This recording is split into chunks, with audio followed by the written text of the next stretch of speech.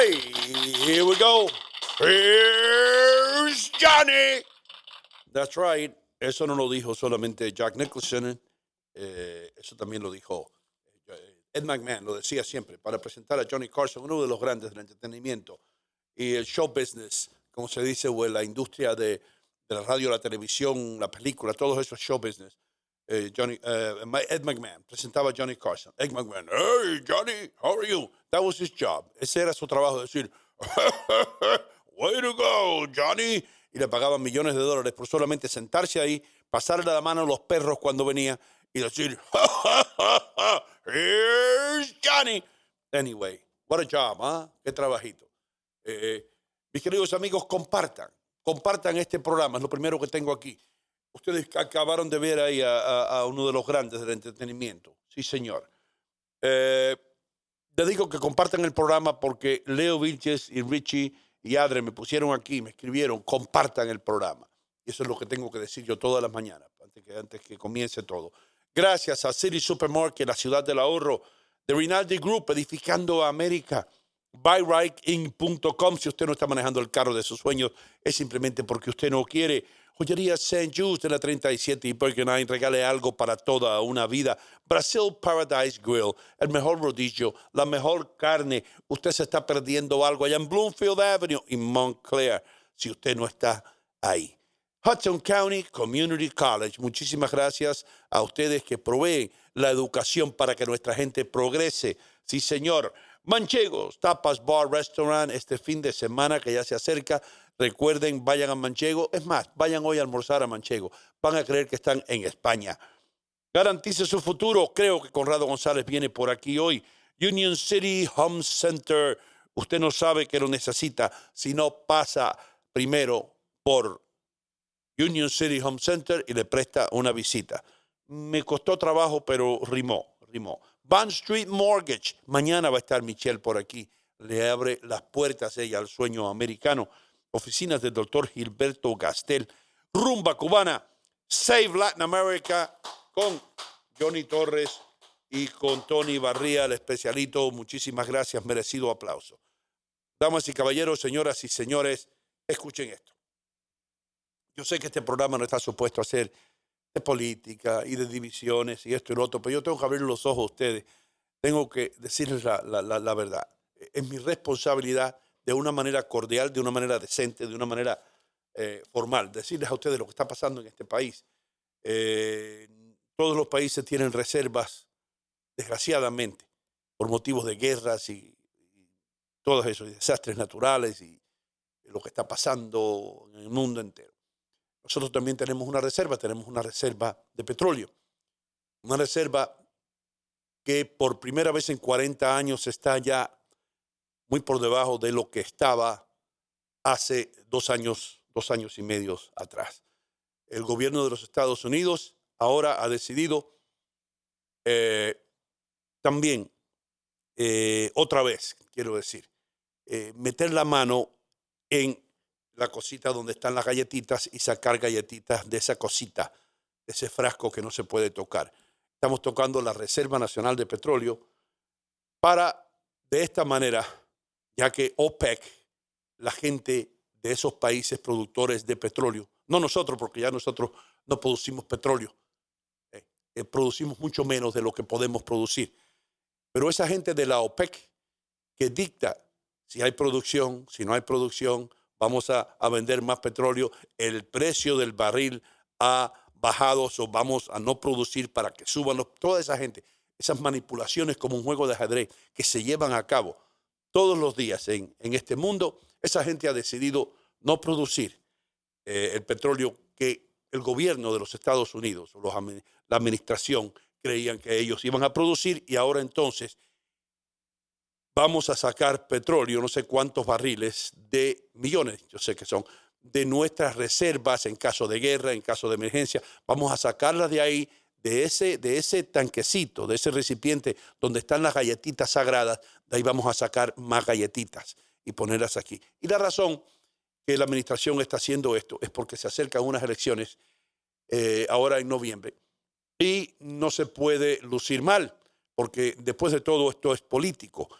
Y lo que está pasando es que vamos entonces a aparentar o hacer creer que el petróleo o el costo del petróleo, la gasolina, se ha mantenido estable cuando realmente lo que estamos haciendo es inflando la cosa para que baje el precio y sacando de nuestras reservas, sacando de las reservas que tenemos ahí, que eso no se toca, es cuando usted tiene un toxido, un smoking, y lo tiene ahí para casos especiales y usted se lo pone para cambiarle el aceite a su auto.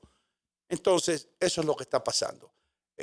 Posiblemente veamos que aún con la OPEC reduciendo la producción, veamos unos precios que van a estar estabilizados un rato hasta que pasen las elecciones. You know what I mean? Para que ustedes sepan cómo la política se manipula y cómo unas cuantas personas que están en el poder hacen todo lo posible por ser electos o reelectos o lo que sea. Solamente les digo esto, voten con su cabeza, y aquellos que no han votado con su cabeza anteriormente, háganlo ahora, por favor. No les estoy diciendo que cometieron errores, no les estoy reprochando nada. Estamos hablando del futuro de este país, del futuro de nuestros niños, del futuro de nuestros nietos. Please, piensen antes de hacer así y no se cieguen. Por otro lado, quiero decirles que tenemos un show bastante bueno hoy. No tengo ni idea quién viene para acá hoy, pero ahora me voy a enterar y se los voy a decir en el break. Yo soy honesto, Acabo de llegar aquí corriendo en el Volvo mío. Había un camión de 18 ruedas o 18 llantas, un 18-wheeler de eso, delante de mí. Y yo creo que estaban enseñando a alguien a manejar, guiar, conducir este tipo de camión porque no avanzaba. Camión, yo sé que para los mexicanos es un autobús. Para nosotros en el Caribe es una cosa donde se transportan artefactos y arena y piedra y todo eso es un camión.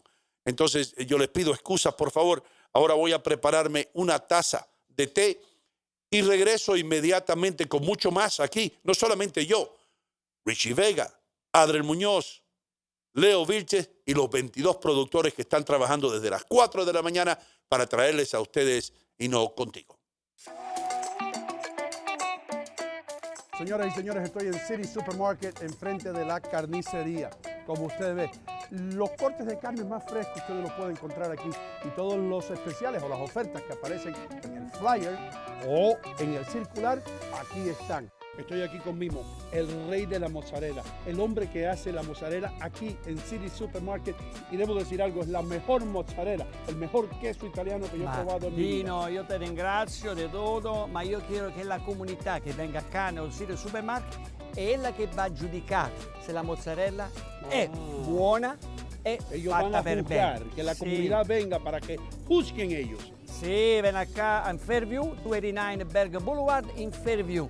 City Supermarket sta qui per você. Per voi, per me, per voi, tutta la comunità, Tutti mondi, ven acá. venta qua. City Supermarket, la ciudad del ahorro. Señoras y señores, muy pronto las hojas de los árboles van a empezar a caerse y ya usted va a estar sintiendo un poco de frío. Eso quiere decir que es hora de comprar un carro bueno, un carro usado bueno. De los carros nuevos, olvídese que está, mire, por el techo, por acá, por el cielo los precios, pero en buyriking.com usted puede conseguir un carro bueno. Así que, ¿qué esperan? Pasen por aquí, en la calle 5 y Kennedy Boulevard en Union City, New Jersey. El nombre lo dice todo, buyriking.com. Y ahora, con las noticias serias, Adler Muñoz. Hola mis amigos, ¿cómo están? Muy buenos días. Vamos con las informaciones de la hora. El presidente Biden pareció desconcertado cuando varios reporteros sugirieron que su acceso a la reserva estratégica de petróleo tenía motivaciones políticas con las elecciones intermedias a 3 semanas de distancia. Será el 8 de noviembre. Biden anunció la liberación de 15 millones de barriles más de petróleo de la reserva de emergencia, diciendo que reducirá los precios del gas y reforzaría la producción nacional del petróleo. Cuando concluyó sus comentarios en la Casa Blanca, un reportero le gritó, lo que llevó a pedirle sarcásticamente que hablara más fuerte y que de verdad solo tiene motivaciones políticas, dijo el reportero. Y el presidente ruso Vladimir Putin declaró la ley marcial en las 4 regiones de Ucrania que Moscú se anexionó y otorgó poderes de emergencia adicionales a los jefes de todas las regiones de Rusia. Con más informaciones, el expresidente brasileño Luiz Inácio Lula da Silva publicó una carta abierta a los evangélicos con la que trató de calmar sus temores de que perseguirá a los de su fe y atraer votos de un creciente sector de la población evangélica. En la carta, leída durante un encuentro con líderes evangélicos en un hotel en Sao Paulo, Lula prometió que respetará las libertades religiosas si es elegido, como lo hizo, agregó, durante su presidencia anterior. Y un grupo de comunidades indígenas realizaron una protesta en el centro de Bogotá, en Colombia, que acabó con fuertes disturbios por la policía y un saldo de 24 heridos. De ellos, 11 de ellos, mejor dicho, son efectivos. Los manifestantes reclamaron atención y una mejora en sus condiciones de vida. Hay protestas a todo dar en Colombia contra el gobierno del señor Petro. El gobierno cubano ha agradecido la ayuda humanitaria anunciada por Estados Unidos, que se destinará a la población afectada por el paso del huracán Ian, pero criticó las sanciones de Washington, que según las autoridades de la isla ha ocasionado pérdidas cuantiosas. O sea, me das, pero nunca estoy contigo. Es la culpa del imperialismo. Eso lo ha dicho. El COVID-19 impulsó un incremento drástico en el número de mujeres que murieron por complicaciones de embarazo o de parto en los Estados Unidos. Así dice un estudio, una crisis que ha afectado de forma desproporcionada a las mujeres, según un informe del gobierno dado a conocer el día de ayer. Y un par de pandas gigantes enviados como regalo por China llegaron ya a Qatar de cara a la Copa del Mundo, que arranca el mes próximo, exactamente el 20 de noviembre, un partido inaugural entre la selección anfitriona Qatar frente a los nuestros Ecuador. Las pandas residirán en un recinto que está bajo techo en la nación árabe y que fue diseñada para reproducir las condiciones en los densos bosques de la provincia china de Sichuan. Así que es un regalo para la Copa del Mundo, ¿eh? Bueno, el Comité de Derechos Humanos de las Naciones Unidas ha alertado sobre el grave deterioro de los derechos humanos en Nicaragua. Recién se manifiesta desde las protestas sociales del año 2018 durante una sesión realizada el día de ayer en Ginebra y a la cual el gobierno de Daniel Ortega no envió ningún representante. Daniel Ortega no quiere escuchar nada, nadie que lo critique, ya sean nacionales o internacionales. Así que él a todo el mundo le manda a callar. Un ex senador de Haití se declaró inocente de las acusaciones relacionadas con el asesinato del presidente de su país, Jovenel Moïse, hace más de un año. Jean-Joel Joseph, considerado un sospechoso clave en el crimen, pidió asimismo un juicio por jurado en una breve audiencia de menos de 5 minutos en la Corte Federal de Miami frente a una magistrada muy conservadora. Hay preocupación lo que pasa en Nueva York, pero escuchen esto. Propietarios de bodegas neoyorquinas están listos para emplear a miles de inmigrantes que recién han llegado, principalmente a los hispanos, dado que la gran mayoría de los cerca de 20,000 arribados en la Gran Manzana son de países latinoamericanos. Y ahora sí viene la preocupación. Decía, en Nueva York la policía está buscando a 4 hombres, individuos violentos.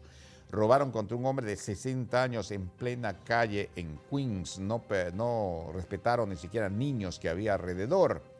El ataque ocurrió desde las 6:45, justamente fue en la avenida Hillside, a la altura de la calle 188.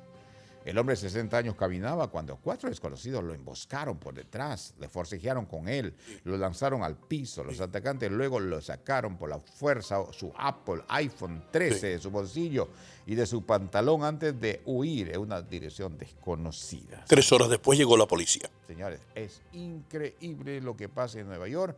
No hay respeto ni siquiera a las personas más vulnerables, que vendrían a ser las mujeres, los ancianos y los niños. Las autoridades de Nueva York están inaugurando un recinto de grandes carpas para alojar temporalmente a los inmigrantes enviados en autobús. El centro humanitario de la isla de Randall pretende ser un lugar de paso solamente para varones adultos que viajan solos, muchos de ellos de Venezuela, y que llegan en autobuses contratados directamente desde los estados fronterizos. Esas son las noticias que tenemos el día de hoy, amigos. Vamos con el tiempo y cómo están las ciudades. Comenzamos con nuestra linda y bella ciudad de Nueva York, 45 grados, día 75, ya quisiéramos. Vamos a llegar solo a 59 o 60 el día de hoy, vamos a estar bordeando, el sol estará acompañando. Vamos a Los Ángeles, 72, llegando a 90, bastante nublado, ventoso. Y en la ciudad de Miami, 64 grados, llegando a 77 o casi 80, bastante buena en la ciudad de Miami. Bien, mis amigos, las noticias serias fue traído por City Supermarket, dándole un gancho Al hígado. ahora en la inflación. Directo. Y también recuerden que noticias del tiempo en la ciudad fue traído por buyrain.com. Vamos con Don Hino Gómez. Todo está en efecto, mi amigo Don Hino. Muchísimas gracias, hermano mío. Gracias. Ahora mismo congestionada está la ruta 3, dirección este, que lleva a Lincoln Tunnel. Eso quiere decir que tiene problemas en Lincoln Tunnel de 30 a 35 minutos de George Washington Bridge. En perfectas condiciones para este tiempo. En la mañana, 25 minutos le va a robar el nivel superior, solamente 20 minutos el inferior, porque sabemos que por ahí no pueden pasar camiones. El resto de los cruces hacia la gran ciudad se encuentran en buenas condiciones, incluyendo el Holland Tunnel, que está allí en Hoboken, y el Midtown Tunnel, que viene de esta manera dirección oeste hacia la ciudad, con las personas que residen en el área de Long Island. Como dijo Adriel Muñoz, las reglas de estacionamiento alterno están en vigor en los 5 condados. Tenga cuidado, eche dinero, evite multas. Todavía me acuerdo yo de hacer el tráfico, bro. Muy bien. Todavía me acuerdo. Yo era el que mejor daba el tráfico en Univisión, en el menticiero, brother. Esa secuencia que le daba. Y el mejor segmento lo tenía yo de enojado. Todavía la gente me para en la calle cuando me ve y me dice, ¿y no estás enojado hoy? Todavía, brother. Esa vaina lo inventamos Ramón Pineda y yo. Yes. Yeah.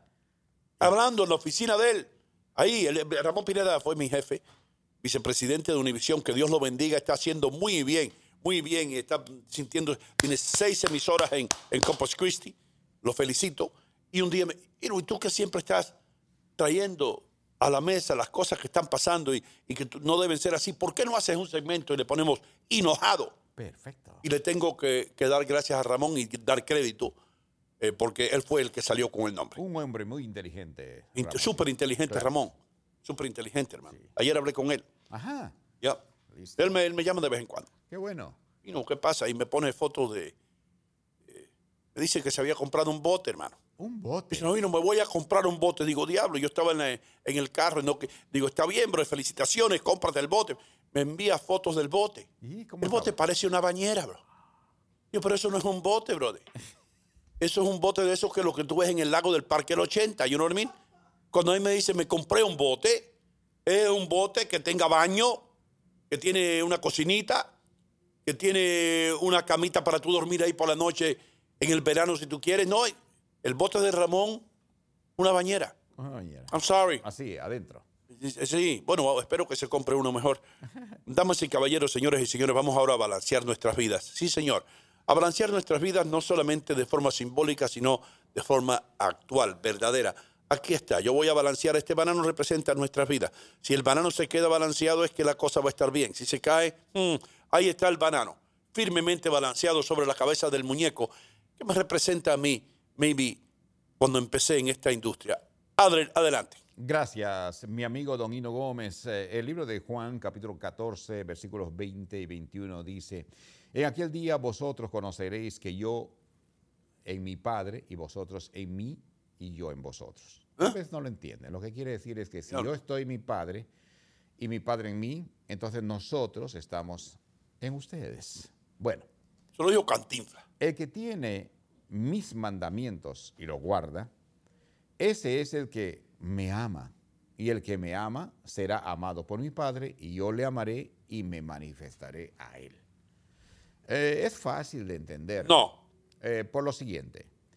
El mandamiento de Dios se reduce a 2. De 10 se reduce a 2.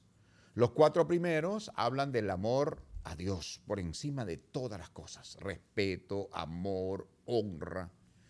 Y los 6 restantes hablan del amor al prójimo. Por eso Jesucristo enseñó la conclusión, el sumario de los 10 mandamientos es ama a Dios por encima de todas las cosas y a tu prójimo como a ti mismo. También al prójimo. Entonces, si la enseñanza dice, si uno cumpliera con estos mandamientos, amar a Dios por encima de todas las cosas, respetar a Dios, y amar al prójimo como a uno mismo, amar, quererlo, respetar al vecino, respetar al que transeúnte, no hubiera tanta violencia, no hubiera tragedias, no hubiera momentos difíciles.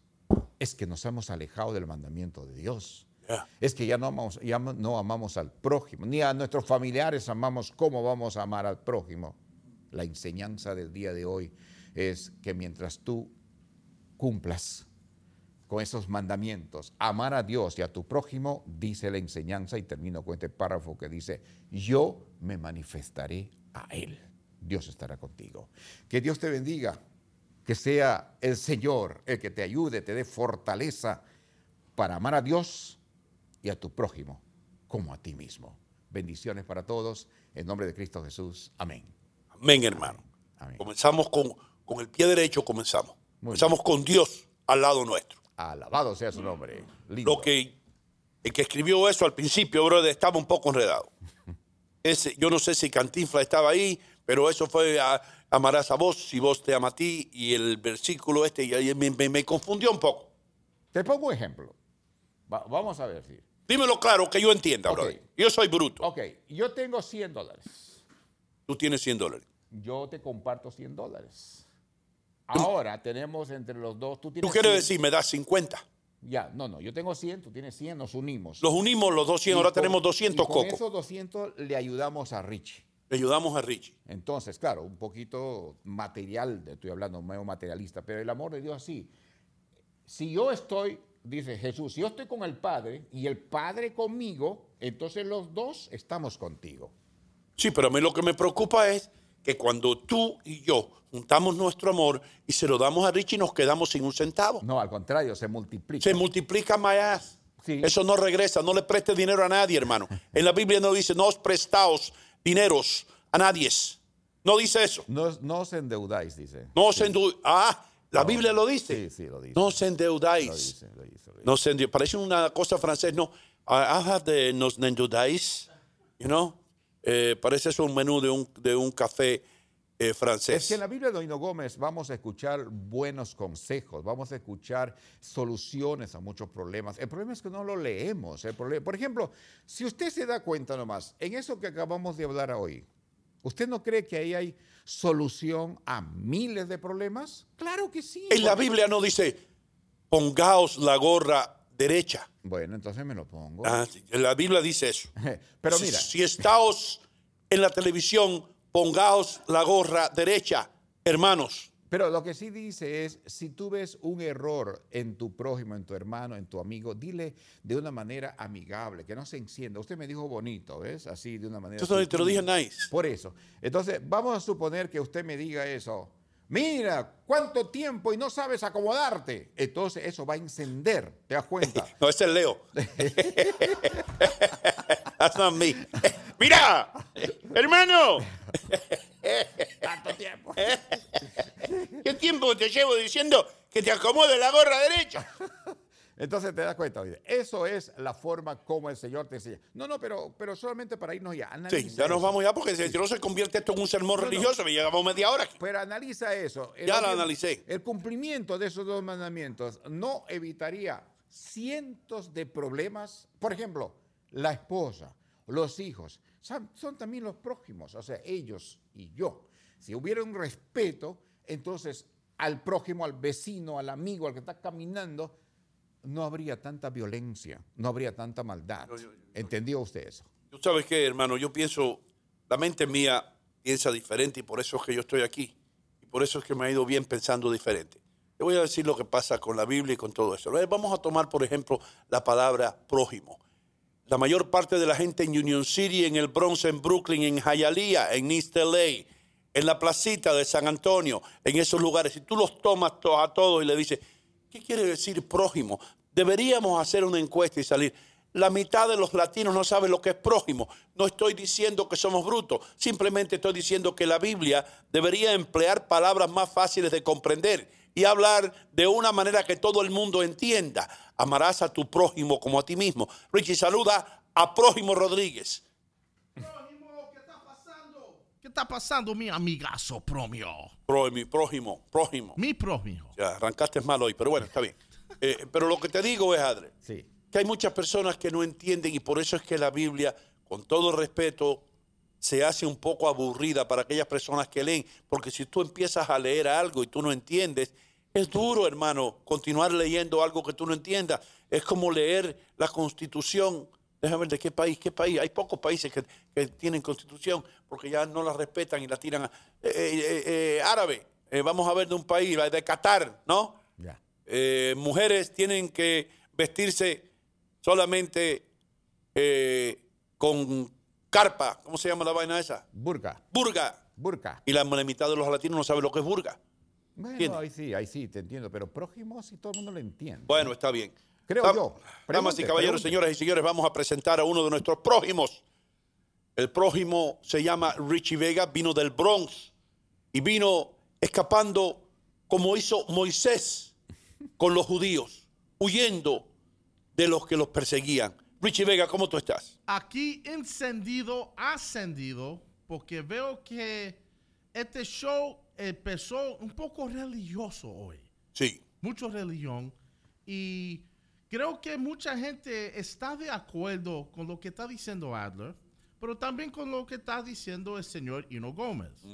Como yo veo las cosas, es en otra manera. ¿Cómo ves? las ves tú, Richie? ¿Nos puedes explicar? Sí, yo lo voy a explicar como científicamente explicando. Lo que yo veo es que yo estoy aquí por Dios, obviamente. Sí. ¿Ok? Pero yo sé que hay maneras de llegar ahí. Y cuando yo llego a Dios, yo estoy preocupado que Él me va a hacer un justa. O He's going to judge me based on todas las cosas mal que yo hice. Él va a tener su propio YouTube para ver todo lo mal que yo hice. ¿Verdad? Ahí hay un video y lo tiene San Pedro, hermano. San Pedro San está Pedro ahí tiene el video de tu vida. mirando. Él solamente pone... ¡Pum! Ok, mira, Richie, mira lo que hiciste ahí. Mira lo que hiciste allá. Right? Sí. Pero también en ese video clip hay videos de cosas que yo hice bueno. Sí. Muchas cosas que yo hice bueno. So, mi pregunta para ustedes dos. Sí. Hay un sistema en cómo van a hacer este judgment. Porque estamos en un mundo de pecados. Hay mucho pescado. Sí. Right? Estamos en un mundo de No, pecado. muchos pecados. Sí. Mucho sinning. Sí. Okay? Now, how am I going to be judged? Is there going to be... esto va a ser matemáticamente justo. Eso, alfabéticamente. Y tú estás bien lejos, hermano. Tú eres Richie Vega, la V, la V. Tú estás bien para atrás en la línea. No. Empieza A. A ver. Joaquín Alfonso, Ana Averados, el otro, así. No, yo dije matemática, no alfabética. Mathematics. No, Jesus is not going to use mathematics to Ok, judge. pero eso es...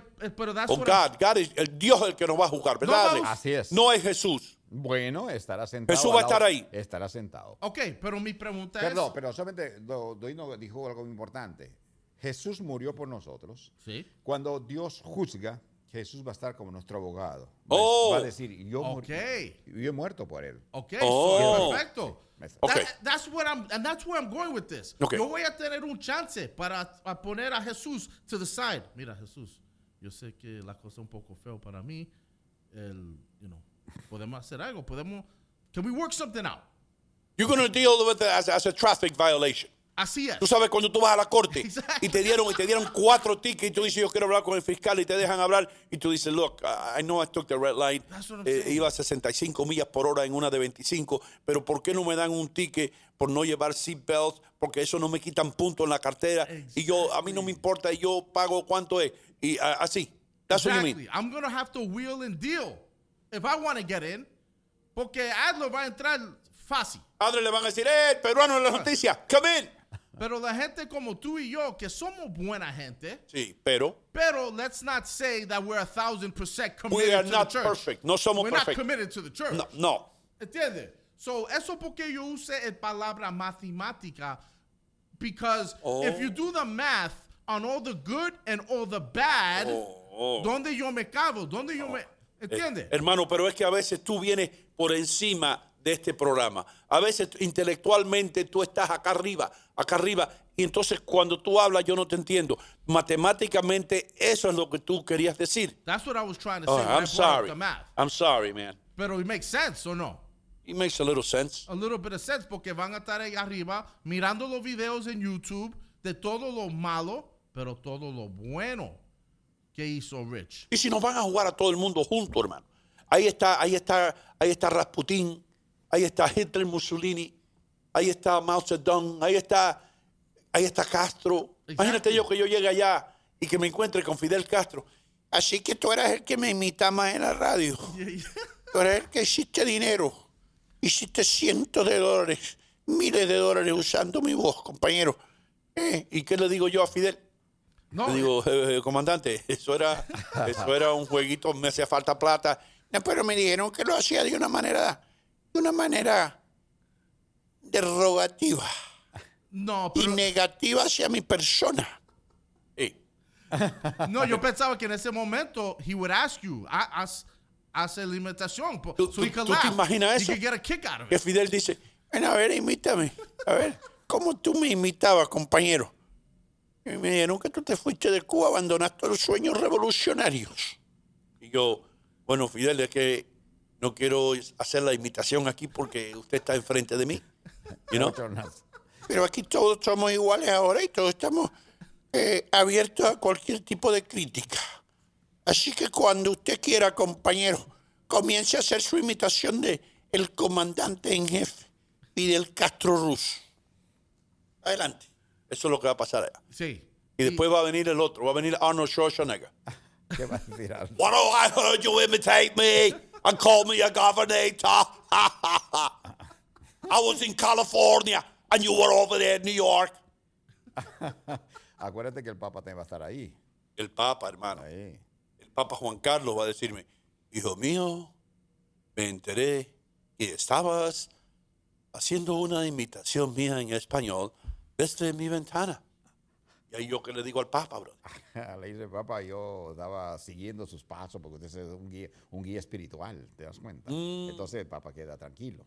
¿Ah?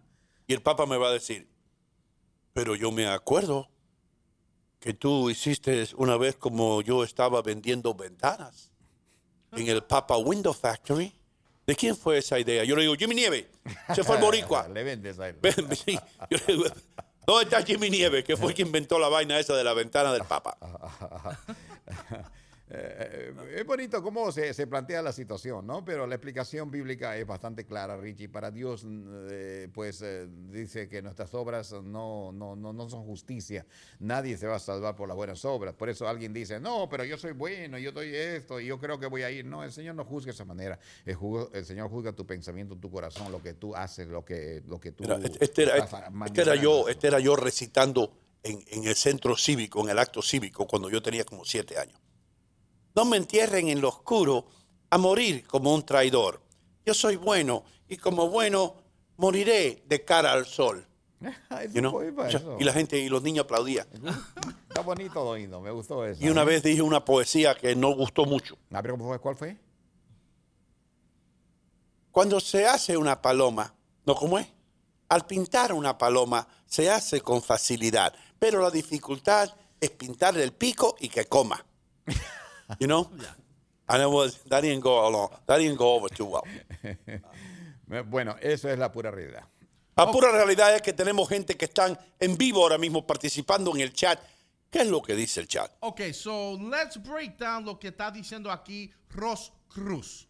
Ella dice, yo pienso que cada quien compra un boleto derecho a donde quiera ir. Si hiciste las cosas de acuerdo de la voluntad de Dios, ya tienes asegurado tu puesto en la gloria. De lo contrario, vivirás un infierno en la tierra hasta que te arrepientes y logre el perdón de Dios. ¿Tiene sentido? Tiene sentido. Tiene sentido. Yo voy a esperar a que Leo llegue para que lo lea en español. Pero tiene sentido. Sí. Yeah. I'm going to tell you something. Can you explain it to me? Hablando en serio, hermano, yo tuve clases de teología y yo volví a loco al cura because it drives me nuts. Yo no sé cuál es el proceso. No sé cuál va a ser el proceso, que llegue el juicio final que le dice. ¿Cómo va a ser la vaina? Vamos a ser juzgados todos ahí. I don't know. Tú vas para aquí, tú vas para allá. No vas a tener derecho a apelación, no vas a tener derecho a decir, espérate, yo hice esto por esto. No, guilty with an explanation. You know what I mean? ¿Te acuerdan como cuando éramos teenagers que tú venías con 4 tickets en la mano? Sí. Y tú decías, you guilty? Y tú decías, Your Honor, please, I'm guilty with an explanation. Yeah, you're guilty with an explanation. What's the explanation? Your Honor, I needed to go to a bathroom, and I was, what do you call, peeing in my pants. And I was in a hurry. And the only place that I could go was my ¿cómo se dice, tía? Aunt. My aunt's house, you know? And I stepped on the gasoline so I could go to my aunt's house on 43rd Street in Union City so I could go to the bathroom. You know what I mean? Y el juez te decía, really? Could I have your license? Give me your license. You were going 45 miles over the limit. Take away his license. Goodbye. Next. Ya. Eso es lo que pasaba. Adri Muñoz. Dígame, doy. Presenta algo, hermano. Yes. Yo quiero que tú presentes la frase lógica del día. Damas y caballeros, en Hino Contigo, la frase lógica del día con Mr. Gómez. Ok, nuestro idioma es rico, el español, uno de los idiomas más ricos del mundo. Yo les voy a enseñar a ustedes ahora, les voy a mostrar, ustedes van a escuchar la diferencia que puede causar o el impacto que puede tener una simple coma en el idioma español. Bueno. Escuchen esto. Tener 2 esposas no está mal, ¿verdad?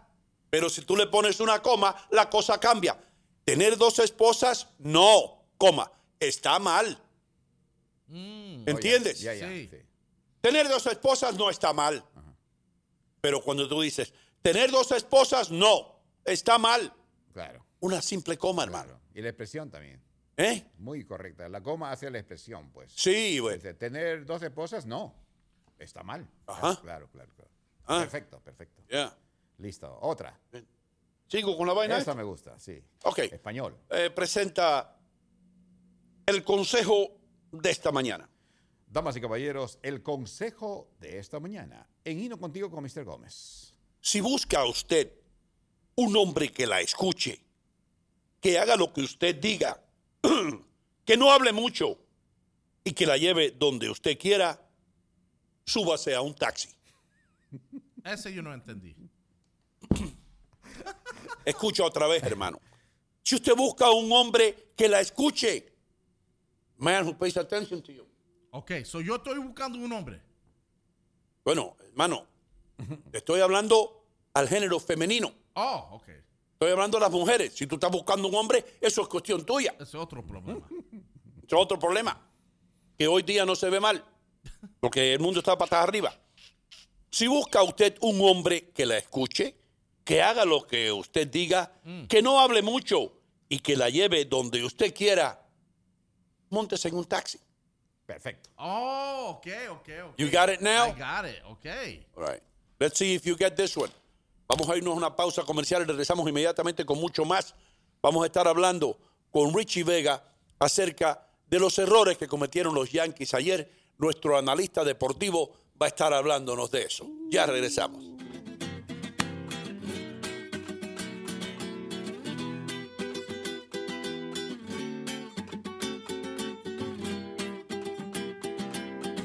España, camisa blanca de mi esperanza.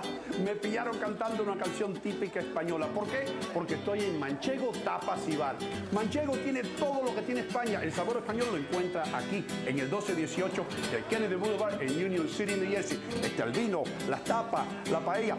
Lo único que falta, tío, es el toro. Así que, ¿qué esperan? Vengan para Manchego Tapas y Bar en el 1218 del Kennedy Boulevard en el corazón de Union City. Con permiso. Salud.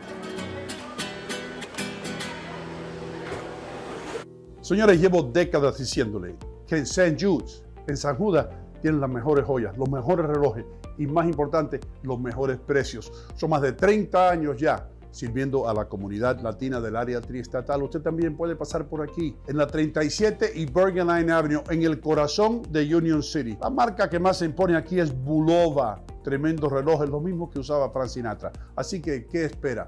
Si usted tiene que hacer un regalo, pase por St. Jude's y regale algo para toda una vida.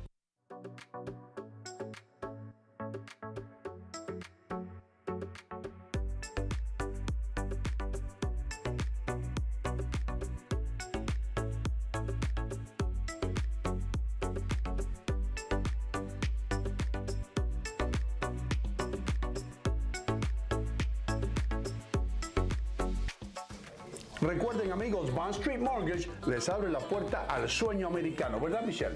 Así es, Sino, brindándole servicio a la mayoría de los estados donde residen los latinos. Llámenos al 201-416-6999.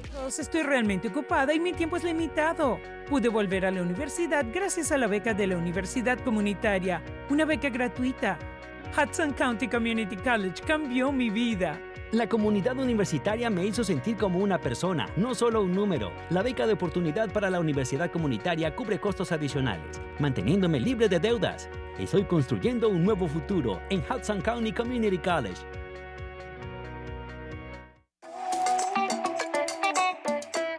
Señoras y señores, estoy en City Supermarket, enfrente de la carnicería. Como ustedes ven, los cortes de carne más frescos ustedes los pueden encontrar aquí y todos los especiales o las ofertas que aparecen en el flyer o en el circular, aquí están. Estoy aquí con Mimo, el rey de la mozzarella, el hombre que hace la mozzarella aquí en City Supermarket. Y debo decir algo, es la mejor mozzarella, el mejor queso italiano que yo he probado en mi vida. Dino, io te ringrazio di tutto, ma io quiero che la comunità che venga a casa nel City Supermarket è la che va a giudicare se la mozzarella è buona e Ellos fatta van a per juzgar, bene. que la Sì. comunidad venga para que juzguen ellos. Sì, ven acá in Fairview, 289 Bergen Boulevard in Fairview. City Supermarket sta qui per voi. Per voi, per me, per voi, tutta la comunità. Tutti mondi, Ven acá. venta qua. City Supermarket, la ciudad del ahorro.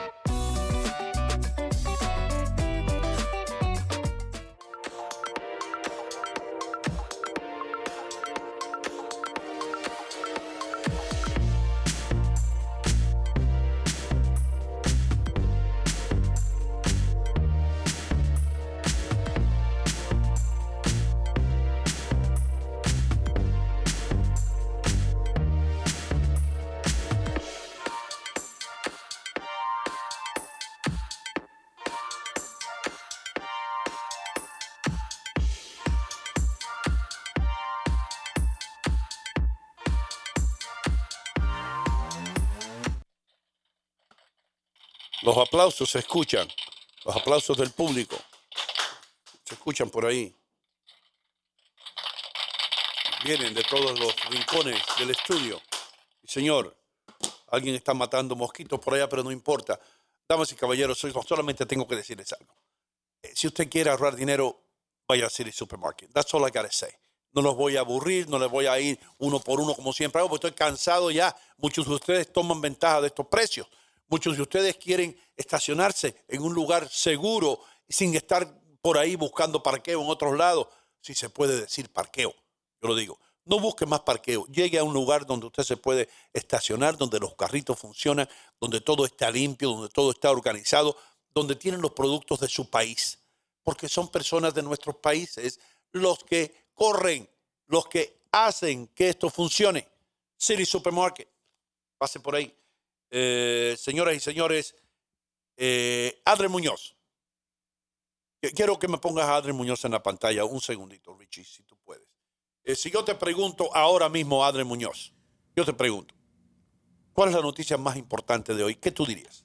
Yo creo que la noticia más importante de hoy es lo que acabas de dar. Bueno, iniciaste con esa noticia cuando el señor Biden anuncia el caso de que va a abrir esa cosa de para que la gasolina baje justamente a 2 semanas de las elecciones de medio término. Y los periodistas le cuestionaron, le criticaron, le dijeron, señor, usted está haciendo un poquito de política en este momento. Y el señor Biden se titubeó, no sabía cómo contestar. Dijo, no, eso no es política. Y al final no quiso... Pero here's the deal.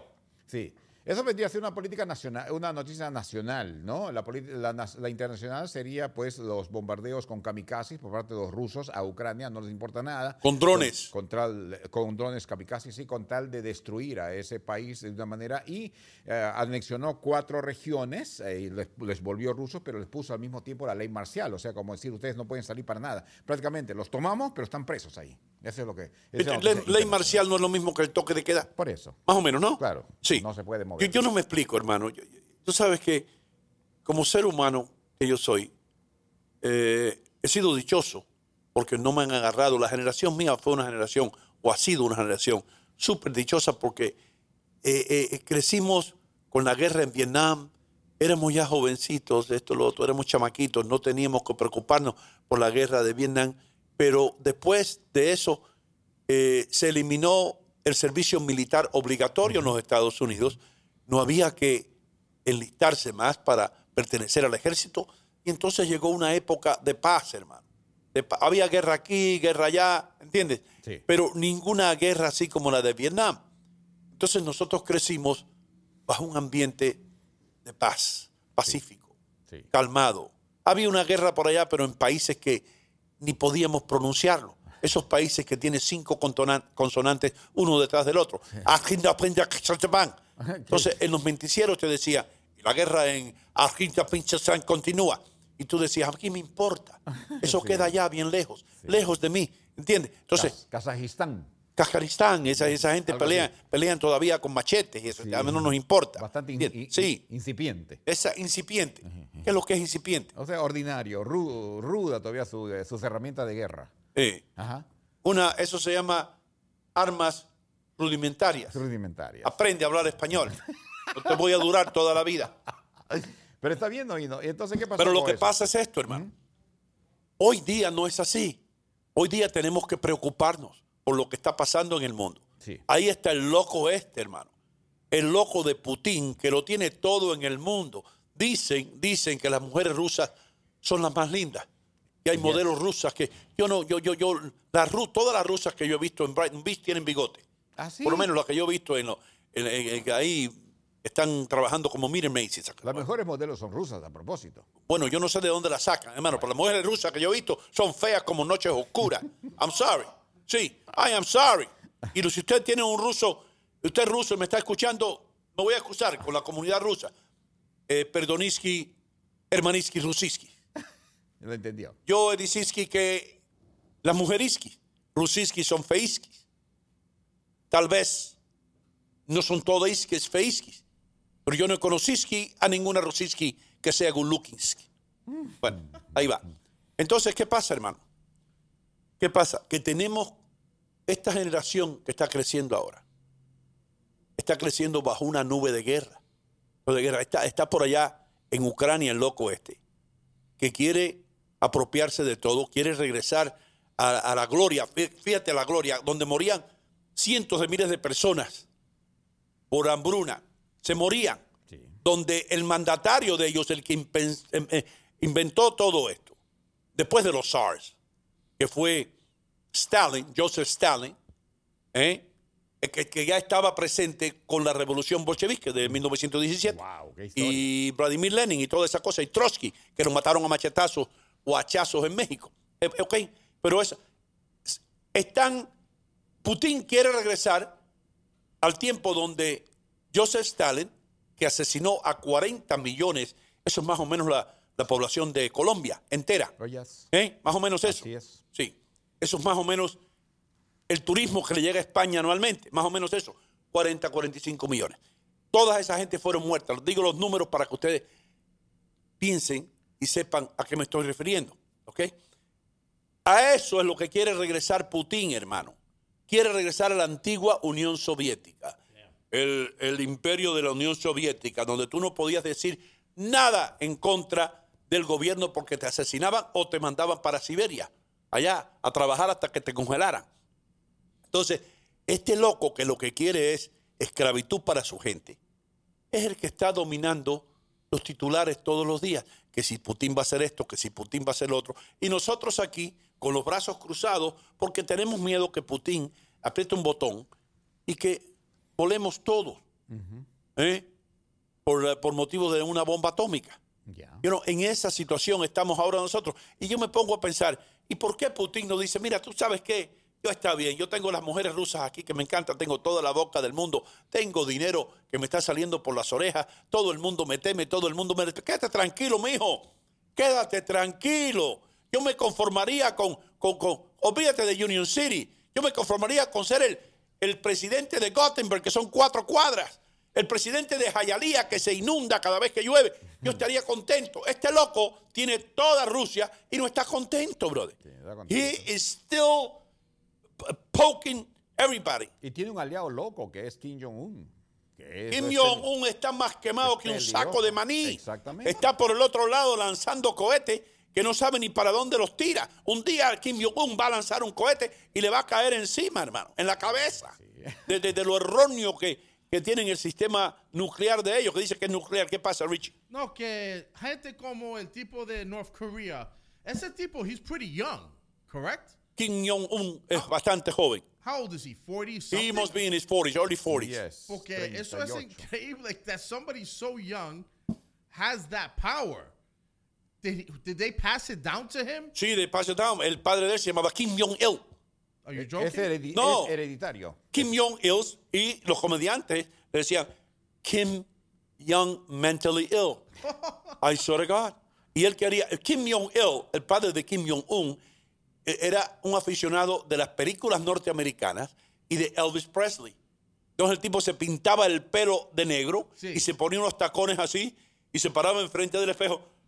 Love me tender, love me sweet, make my dreams come true. Love me tender, love me sweet, make my dreams come true. You know what I mean? Esos son los tipos que gobiernan el mundo hoy. Yep. El loco de Putin se inyectaba, dicen los expertos, hormonas de estas, igual que Barry Bonds, para coger músculos y eso. Sí, como testosterona. Testosterona. Como steroids. Steroids. Wow.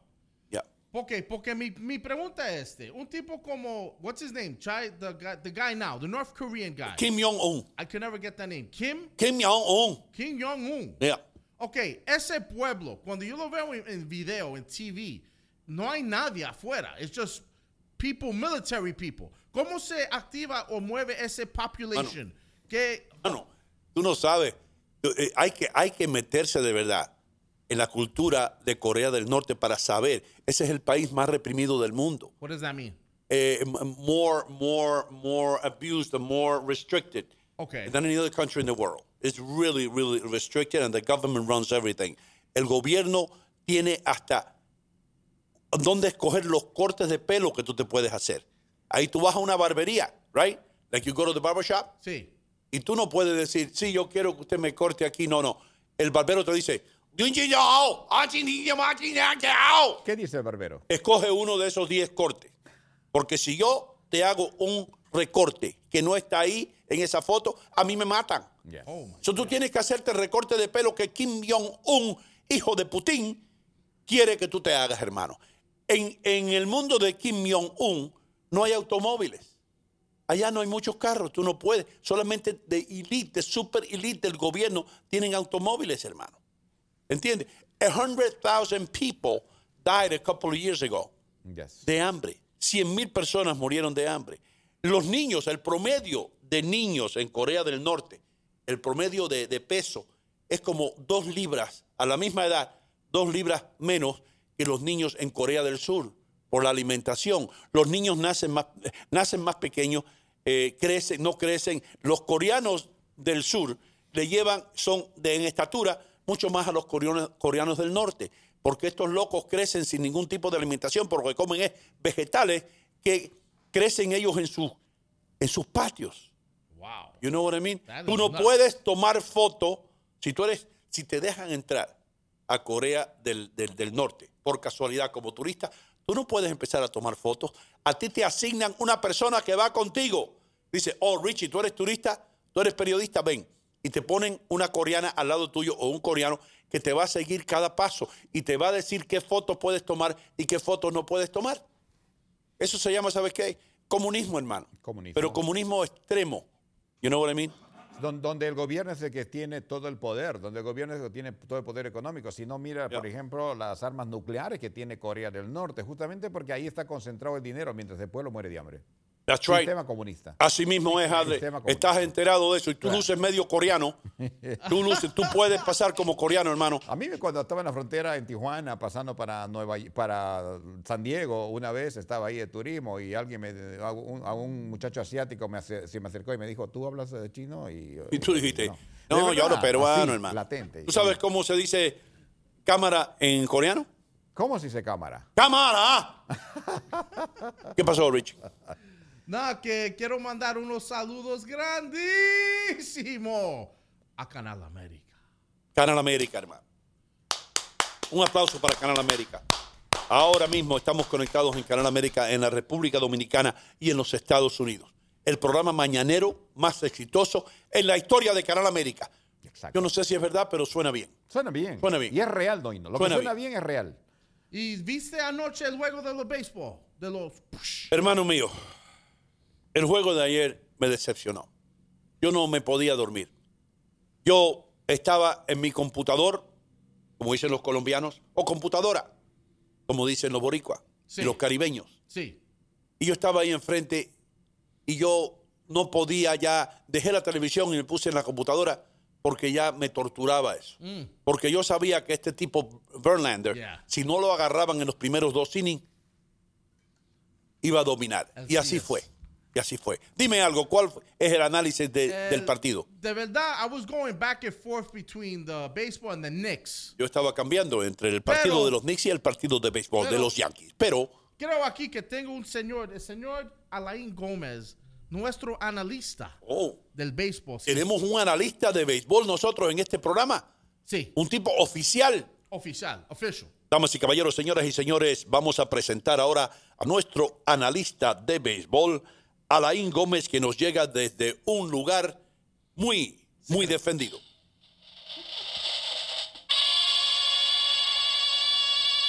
Alain, ¿por qué perdieron los Yankees? Porque Boone no sirve para nada. Ahora le vas a echar, espérate, hold on a second. Don't cap out of me. Ahora tú le vas a culpar al manager. Seguro que sí. Es lo que dijo Alex Rodríguez el otro día. ¿Cómo vas a tener el mejor pelotero batiendo primero o segundo en el lineup tuyo? Babe Ruth, Willie Mays, toda esta gente grande, Hank Aaron. ¿Cómo tú vas a tener batiendo primero o segundo? Tú tienes que tener el mejor pelotero batiendo tercero y cuarto para que pueda empujar las carreras. Tiene sentido. El tipo más grandote, el más fuerte, el que más batea, lo tienen bateando primero, hermano. You know, you're absolutely right. Es verdad. Vamos a darle un aplauso a Alain. Y no es la primera vez que lo hacen. Yeah, man. This is not the first time they put Aaron Judge to start, to play lead. Okay, entonces Aaron Judge. Acuérdate que así nos lo enseñó Adler Muñoz. Pero Alain Gómez, tengo una pregunta para Alain Gómez, si me permite. Sí. Alain, ¿está ahí? Sí, cómo no, dime. Okay, listen to me. What do you think van a hacer hoy con el lineup? ¿Tú crees que they're going to bring out the same lineup? ¿Tú crees que van a tener la misma alineación hoy los Yankees o lo van a cambiar? ¿Van a hacer unos ajustos? ¿Van a hacer algunos ajustos? Van a ser bastante justos en el lineup completo, sí, como no. Donaldson a lo mejor no empieza a jugar el juego hoy.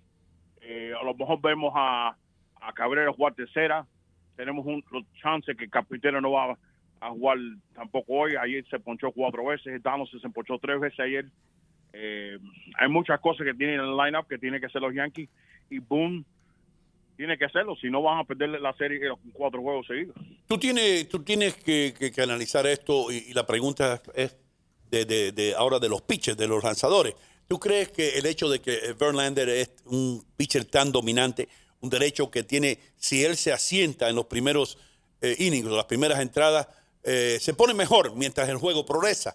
¿Tú crees entonces que si los Yankees pueden rebasar hoy y virar y darle una entrada de palos al lanzador que tengan enfrente, los va a despertar y se va a convertir esto en una serie? Porque el spark plug, la bujía, el motor que empuja a ese equipo, el enano de Altuve no ha hecho nada.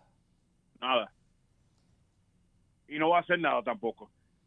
Los Yankees lo que tienen que hacer es es tratar, como usted dijo, tiene que empezar a entrar a las carreras muy temprano y ponerle presión a Houston. Este año los le podido batir bien contra los relevos de Houston, pero tienen que poner el hombre en base. Ayer dejaron 11 hombres en base y se poncharon 17 veces. Pero ¿cómo pueden dejar 11 hombres en base si solamente hay 3 bases?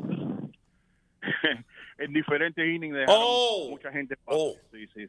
Diferentes innings, ok. You know what I think, man?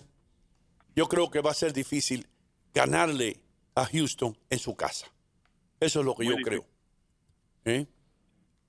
Bueno, yo creo que los Yankees tienen que espabilarse un poco, tienen que, como Richie mencionó, tienen que cambiar el line un poquitico, tienen que estar un poquitico más agresivo y agresivo como esperando un poquitico más la bola. Veo mucho este año los Yankees que están tirando la bola, cuando tienen 2 bolas, 3 bolas, espera una bola, espera un strike, tienen que tener más paciencia, lo mismo que no tienen la paciencia que tenían los equipos de los 98, 2000, 2001, donde estaba Derek Jeter, Chuck Knobloch, Paul O'Neill. Tienen que tener un poquitico más paciencia y tienen que analizar un poquitico más el juego. ¿Tú crees tú, Alain, tú que eres experto en béisbol, hermano, que los Yankees dependen mucho del long ball, del jonrón, de la jugada espectacular y no prestan atención al small ball, al toque de bola, a la base robada? ¿Crees tú? Para los Yankees no existe ninguna small ball, bola chiquita. La cosa es que ellos tienen programado ya que el 3-run home run, el home run de 2 hombres en base. Ellos quieren meter 3 carreras cada vez que hay 2 hombres en base y no se puede. Tú tienes, como usted dijo, tiene que tocar la bola, tiene que hacer hit and run, tiene que hacer diferentes cosas para tratar de generar carreras para que puedan entrar a las carreras. Adrián Muñoz, usted que es un experto en tocar bolas, hermano. Sí. Diga, ¿tiene alguna pregunta para Alain? Sí, amigo Alain, ¿cómo estás? Buenos días. ¿Cómo está, don Adler? Privilegio saludarte. Mira, Alain Gómez vamos a suponer que tú fuiste elegido como manager del equipo de los Yankees. Tú eres el que vas a dirigir el juego. Ayer, ¿qué hubieras hecho tú que no hizo el otro manager, el manager verdadero, para poder controlar a Verlander? ¿Qué hubieras hecho tú para ganar ese juego, para no perder 4 carreras por 2? Porque lo que tú veo, tienes comentarios que con lo que tú dices, los Yankees hubieran ganado. ¿Qué hubieras hecho? Cuéntame, por favor.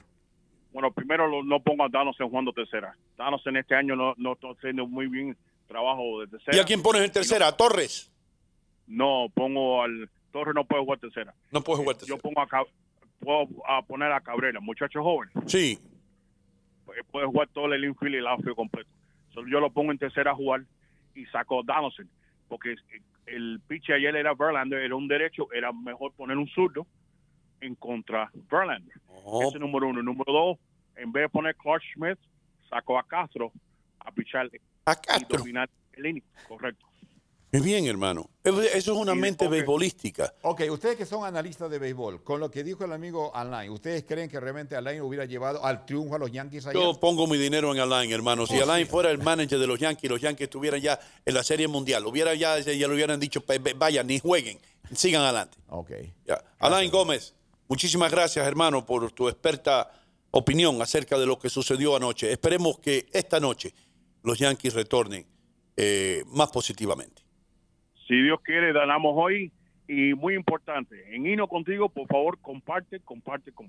Thank you, papá, thank you. Compartan el programa.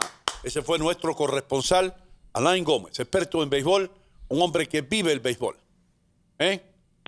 Gracias por esa llamada de Alain Gómez, nuestro insider, nuestro baseball insider de lo que está pasando con Te voy a preguntar algo a ti, hermano, porque yo sé que si le pregunto a Adre, sí. Es más, que le voy a preguntar a Adre. Go for it. Porque a veces yo con los sudamericanos tengo que tener cuidado. Porque hay muchos de ellos que odian el béisbol. Sí. Que no quieren saber nada de béisbol. Entonces, Adre Muñoz, como que tenía que hacer el reporte de los deportes, él se hacía creer que le gustaba el béisbol, pero yo sabía que odiaba el béisbol. Right. Ahora, fíjate, te voy a hacer una pregunta ya que tú no sabes de qué yo estoy hablando. A ver. ¿Ok? ¿Qué tú crees de lo que hizo el equipo de Cleveland anteriormente cuando perdieron contra los Yankees y toda esta cosa de Rocking the Baby? ¿Cuál es la pregunta? La pregunta es que ¿cómo se hace el mejor ceviche del mundo? No, pero ¿qué tiene que ver el baby? No. O sea, Es Rock the Baby. Ajá, La acción esa de Rock the Baby. ¿Te gustó o no te gustó? ¿Cómo te impactó a ti? ¿Cómo lo viste? A mí no me gustó esa actitud de ellos. Fue un poco, diríamos, como burlarse del equipo contrario. Y de alguna manera eso dejó una mala imagen al equipo de los indios de Cleveland. Para mí son los indios, no son los guardianes. Por lo tanto, yo creo que esas cosas se deben evitar porque hay fanáticos que van ahí a mirar el deporte y no van a mirar los gestos de los jugadores. Buena la respuesta, hermano. Buena. Richie, what do you think about that hot dogging thing con el Rock the Baby? I think it's great. ¿A ti te gusta eso? I think baseball needs more of it.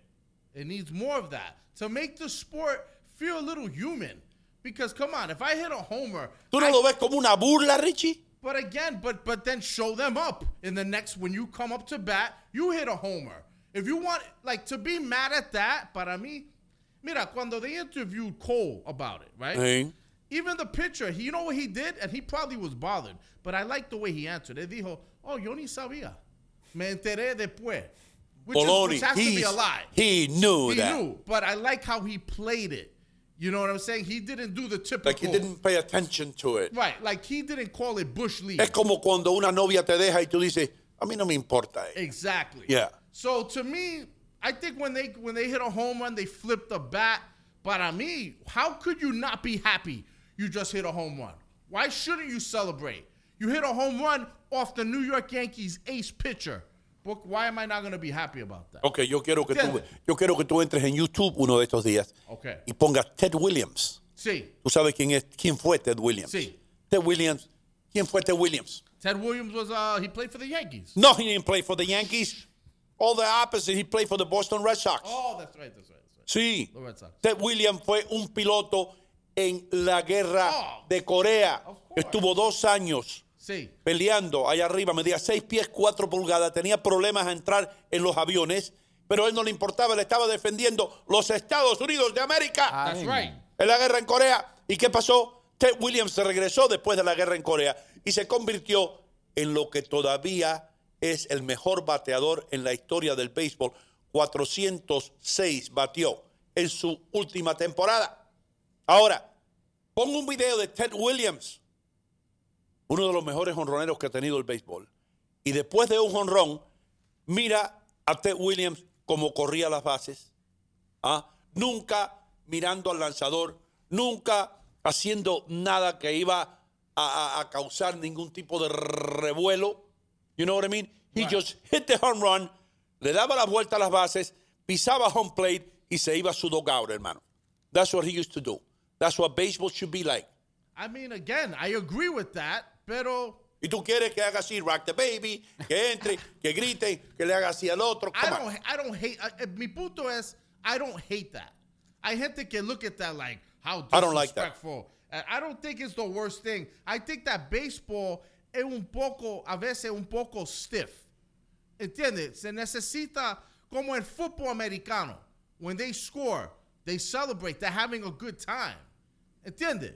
You could be serious, pero, again, si yo soy un batter and I get a home run hit off the ace of the Yankees, I don't see how I could not celebrate. Now, a lo mejor es un poco disrespectful. Para hacer el cradle. El cradle. Mira lo que le pasó. ¿Cómo tú crees que se siente ese tipo ahora? Oh, I went through all that. Hice la cosa de que I'm your daddy, you're my baby, I'm your daddy. Right. Y después perdieron. But that's the beauty of it. But look at the beauty of it. That's what I like about it. That exists now. Now we get to laugh at you because you were trying to mock us. Y mira, ahora tú estás en casa. Y ahora Torres hizo así después allá. Right. Segunda base.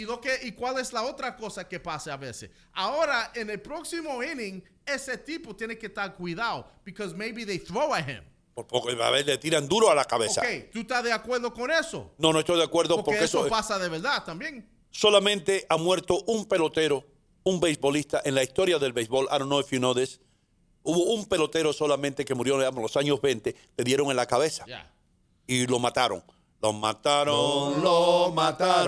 Lo mataron, lo mataron. ¿Por qué le dieron Pero ¿por qué le dieron eso en la cabeza? Le dieron accidentalmente, le dieron en la cabeza Accidentalmente. y murió accidentalmente. Ok. Pero lo que Richie dice es que el lanzador tiene la potestad o puede escoger entre lanzarle normalmente a un bateador o tirarle la bola un poquito cerca del cuerpo, cerca de la cabeza. En el caso tuyo, no tendría que esforzarse mucho. Eso es lo que yo le pregunté justamente a, ¿cómo se llama? A Ricky Ricardo. No, al lanzador cubano, ¿cómo se llama el amigo? Al Duque, Orlando Hernández. Eso le pregunté justamente, si es intencional, si hay, claro, él lo resbaló. A ¿no? veces yo creo, it's like an unsaid thing, that the pitcher now will throw at him. El He pitcher won't- ahora not es una nec- cosa que no está escrita, pero se sigue la regla de lanzarle duro, adentro. Not necessarily to the No head, necesariamente a la cabeza, but to let him know, pero okay, dejarle saber al bateador, you want to show me up, you tú want to quieres hot dog, burlarte de mí, ahora te voy a tirar in your thigh, I'm going to hit you in the butt. ahora te voy a dar en el muslo. ¿Entiendes? Yeah. Y se pone, se pone la cosa un poco feo, pero then what does that lead to? That leads to now an all-out brawl. Entonces eso puede llevar a una pelea completa en el estadio, Que también es entretenido. que también es entretenimiento. ¿Entiendes? Sí. So I think baseball, to me, has its interesting gaps. Okay, tú eres uno de los. ¿Qué pasó con los tipos? This is old school. Cuando the baseball player would go and kick dirt on Sí, the en home plate. Ese era Billy Martin. Billy Martin. Earl Weaver también lo hacía. ¿Cuál es el punto de eso? El punto de eso es decirle al umpire que está en home plate, tú estás ciego, tú no ves el plato. Okay. You know, there's nothing there for you. Le echa tierra encima al Pero plato. eso está escrito lo que usted está diciendo, don Hino. Eso no está escrito, hermano, pero acuérdate ¿Cómo que yo sabemos eso? sé un poquito de todo, brother. Okay. No, entiendo. What's the matter with you? Yo le respeto, pero digo... Yo no tengo Google, ni computadora, ni diablo aquí, nada. Ni el teléfono está apagado siempre. Mira, What's the matter with you? Es el aquí, mensaje, okay. Alain Gomez says, Richie, in the old days, el tipo que hizo el cradle would have had a fastball thrown at his ribs. Exacto. Si ese hubiera sido Nolan Ryan, Right. que empezó su carrera con los Mets de Nueva York, después lo cambiaron para Texas. Si él hubiera estado ahí, hermano, y eso pasa, Nolan Ryan le hubiera tirado a tumbarle la cabeza. ¿Tú ves? Si eso hubiera sido Ron Guidry, si eso hubiera sido Gus Gossage, pero no, hoy día no. ¿Sabes por qué? Porque todos esos peloteros salen a cenar juntos después y tienen el mismo agente y van en el verano a hacer barbecues juntos y a ver cómo pueden hacerse más y más millonarios. Ya no hay esa rivalidad que existía en los tiempos buenos del béisbol. Jorge Gutiérrez, hermano, me dijo algo que yo me quedé frío, Richie. Estaba hablando con Jorge, que conoce de béisbol, Sí. que fue manager de béisbol, fue coach, y yo le dije, Jorge, ¿qué es lo que yo vi a un pelotero que se le cayó la gorra y había como una computadora adentro o algo? Y me dice, sí, eso es una manera de comunicarse ellos, los peloteros, con el dugout, I don't know what. Sí. Pero tienen como una computadora en el cap, bro. Yeah. Y el tipo estaba adaptando el volumen para escuchar mejor las instrucciones. I don't know. What the hell is that? I'm not a fan of that. I'm not a fan of that. ¿En I qué se wouldn't está permit convirtiendo el béisbol, hermano? Mire, señores, mire, señores del béisbol, hasta se comunican. Gente, en el fútbol, ¿cómo se van a comunicar cuando la pelota viene rápido? Todo es velocidad, comunicándose. No habría tiempo. No habría tiempo. Not so fast. Mire, Not so fast. No te rías tanto. claro. Porque, no te rías porque te voy a decir algo, hermano. A ver, dígame. En el fútbol, que Sí. tú tanto adoras, en ese juego de puritanos que no hacen nada afuera, en ese deporte, en el fútbol, ahora le están poniendo aparatos de GPS a cada jugador en la espalda, para después, en una pizarra, correr de nuevo el video y saber para dónde se movió cada jugador y cuánto tiempo se pasó corriendo y en qué dirección y qué jugador corre más que el otro y quién, hasta en las prácticas. ¿Qué te parece? Ya, esas Y son- cuando llegue Leo Vilches aquí, que es experto en fútbol, Interesting.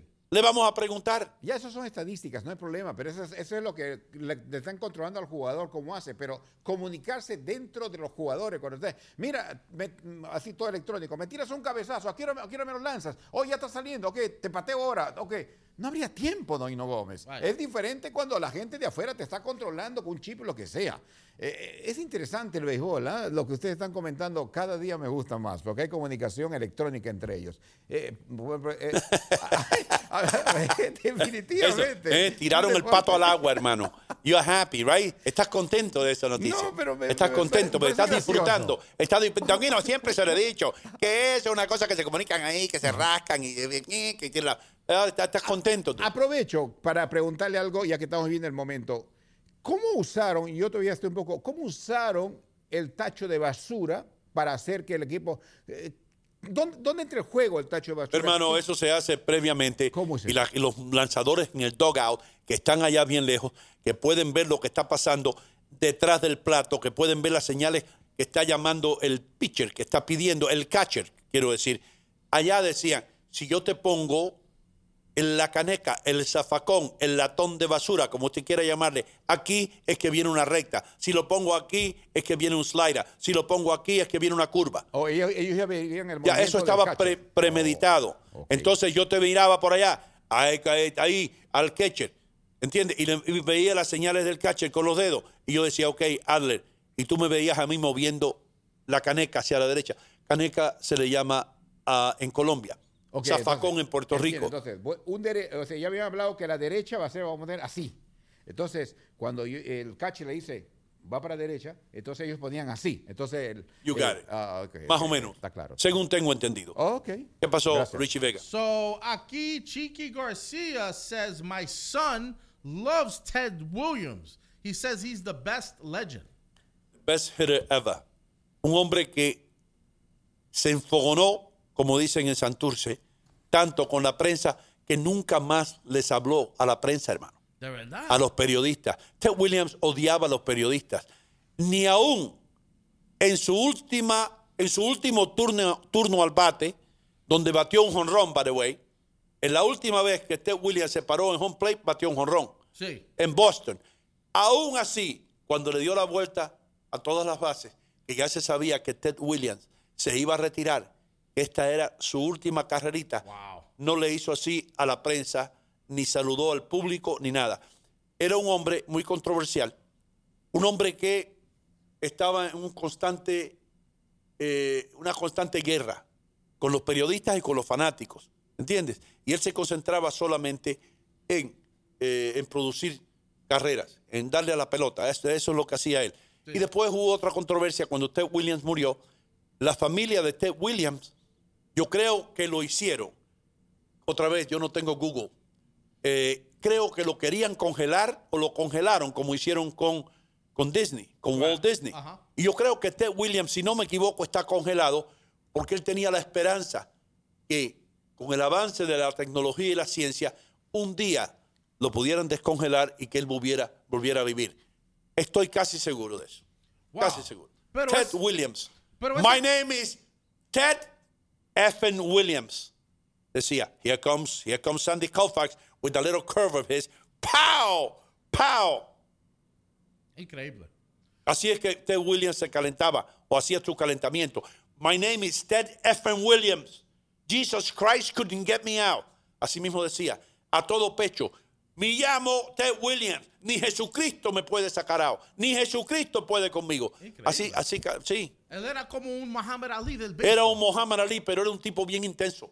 Bien intenso, hermano. Un tipo que las emociones de él las llevaba en la mano.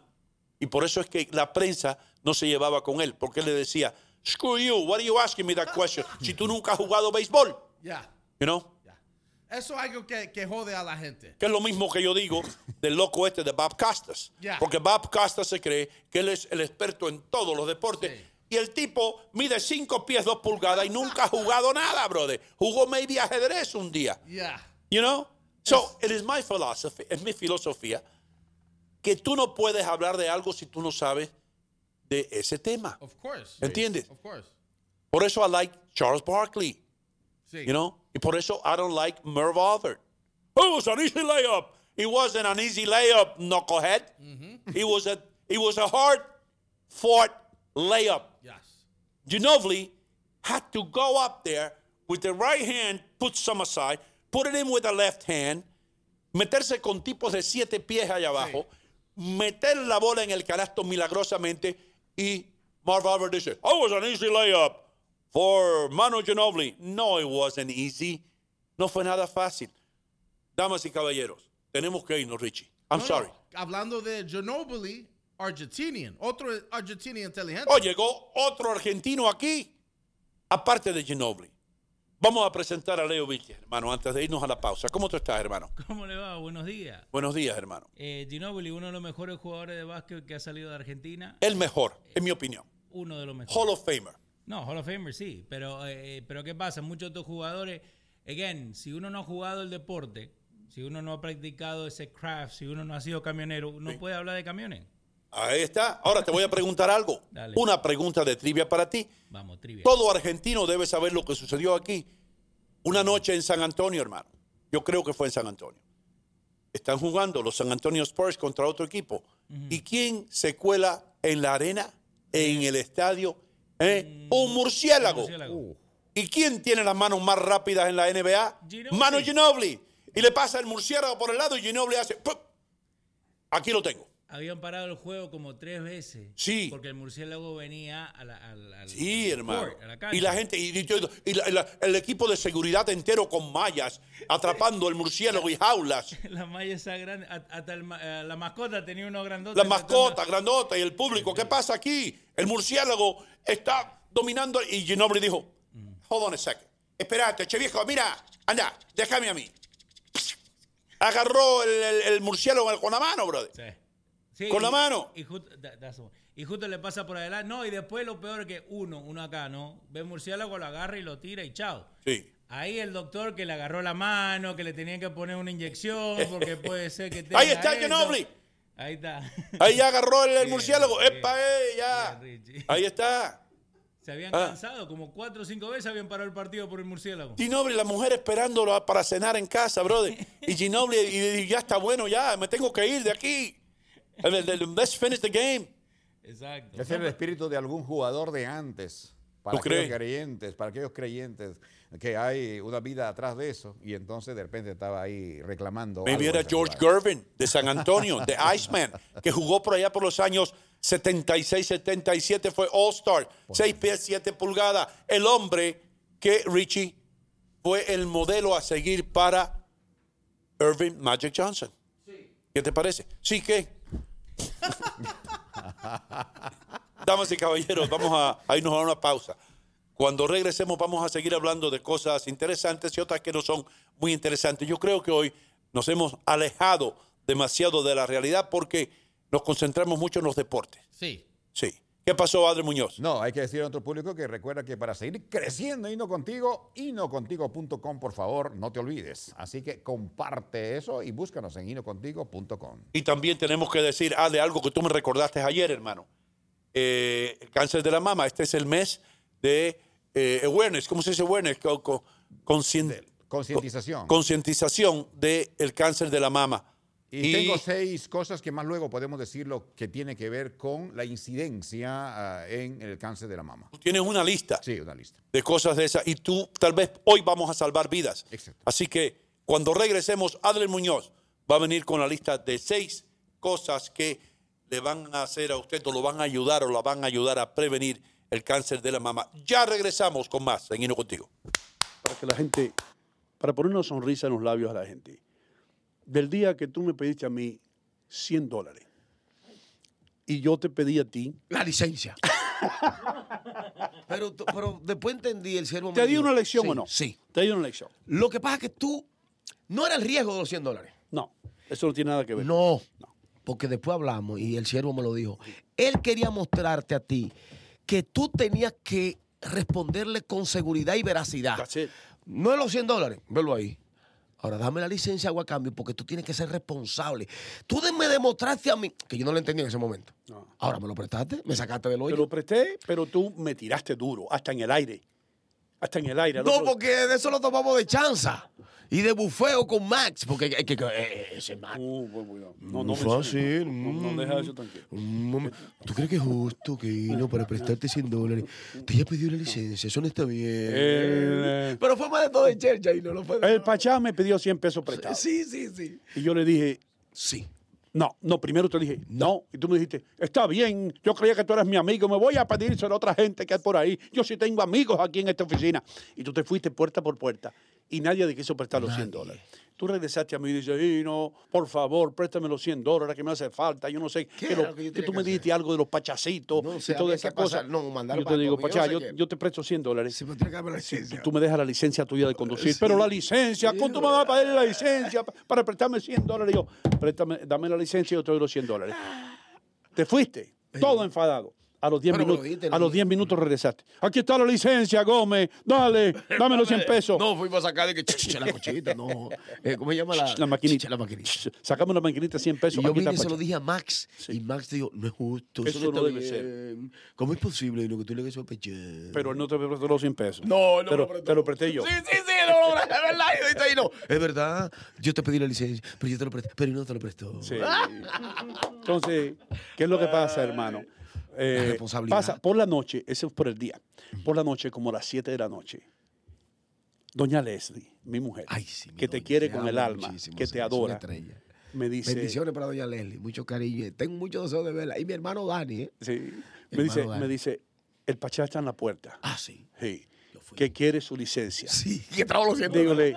Dígole, dile al Pachá Que me traiga los $100. que me traiga los $100. Y tú te fuiste y yo estoy hablando que yo no puedo creer esto, Gómez, que tú me quieres, yo tengo que... Yo manejando sin licencia.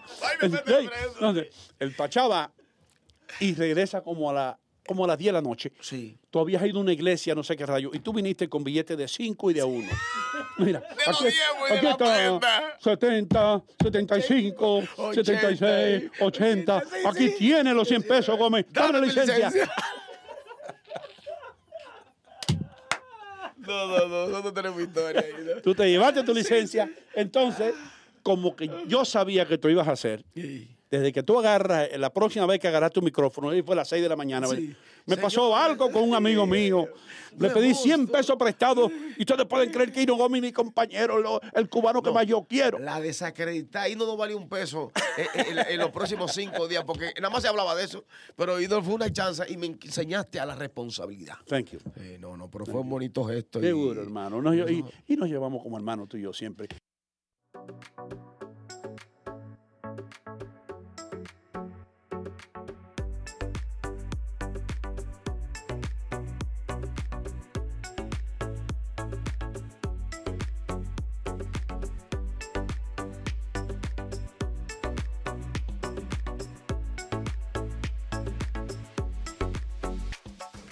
Recuerden, amigos, Bond Street Mortgage les abre la puerta al sueño americano, ¿verdad, Michelle?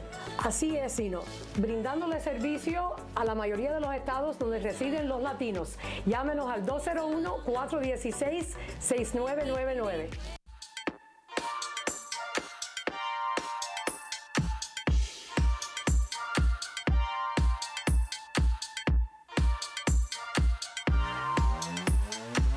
Imagine you being I could imagine you being a surgeon, Leo Vilches.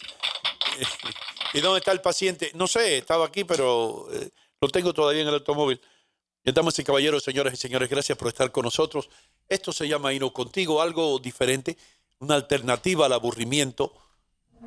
Somos, sí, los asesinos del aburrimiento. Ustedes saben de qué estoy hablando yo. Estoy hablando de lo que hay allá afuera.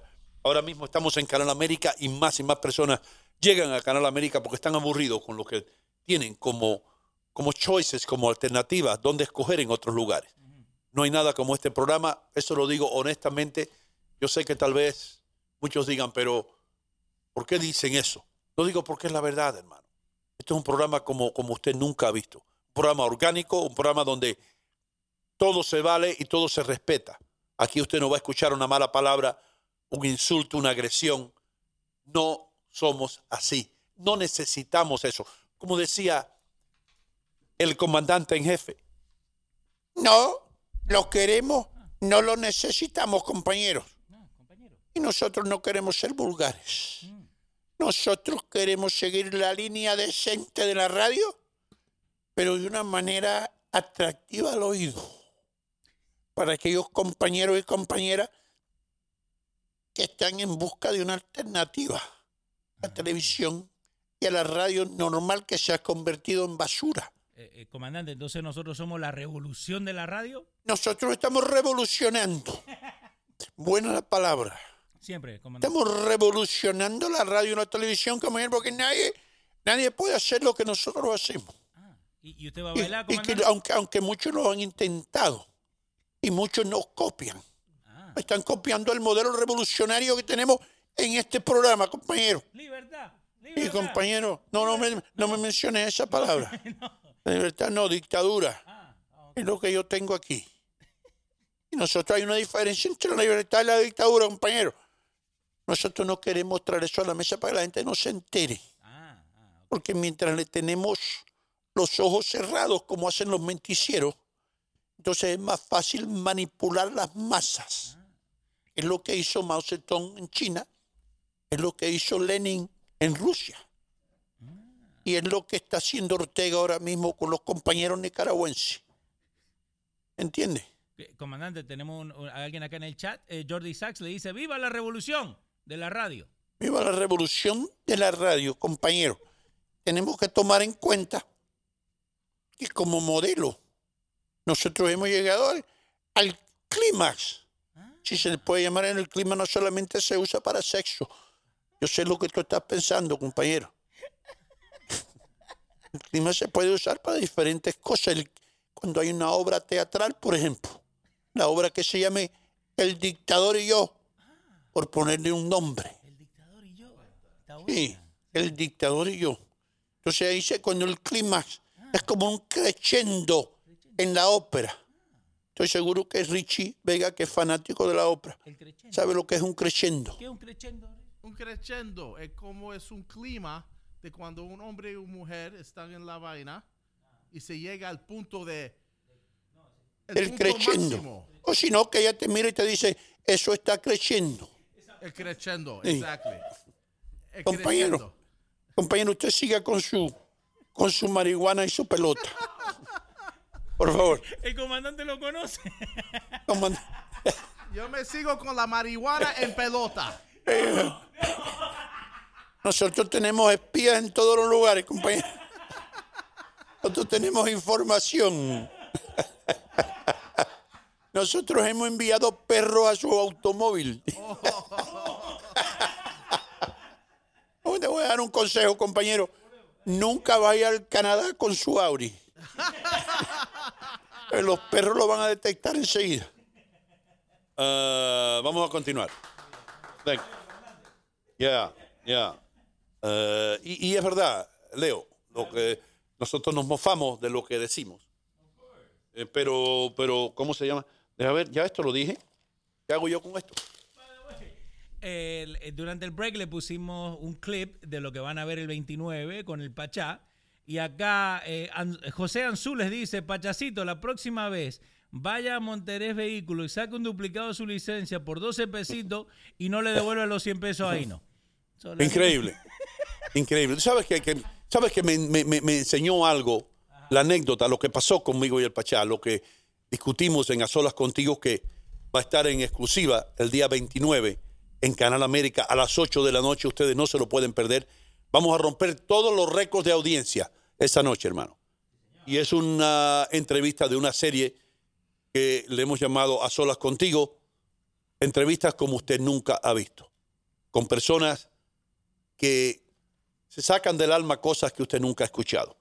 Y va más allá de la actuación y más allá de la radio, la televisión y todo eso. Personas, porque todos somos personas, todos los que estamos en esta industria, aunque muchas veces hay muchos idiotas que quieren aparentar otras cosas y que no son reales. Y esto es una entrevista real con Federico Martínez el Pachá, mi amigo de tantos años. ¿Qué pasó? Acá tenés a Odalis Gutiérrez, dice, ustedes son un programa de radio sin chusmería, sin vulgaridades, por eso tienen una audiencia con clase. Ahí está. Por eso tenemos una audiencia decente, una audiencia que elabora, una audiencia con poder adquisitivo. Eso, uno de nuestros oyentes vale por 35 reggaetoneros, yo creo. Un poquito más. Especialmente, Leo, los lunes, que los reggaetoneros no tienen un centavo. Yo no sé para qué se anuncian las cadenas de comida rápida en las emisoras de reggaetón los lunes. Los lunes, los martes y los miércoles esa gente no tiene un centavo. Porque los lunes, martes y miércoles del Dollar Menu. Usted puede comprar. El Dollar Menu. Del Value. Si usted es reggaetonero, se le acabó el dinero porque se gastó todo con su gata. Mira. Vengan, sí, vengan a el Dollar Menu de Papá. All right? Sí. Eso lo sé yo. Tenía una cosa por aquí. Dale.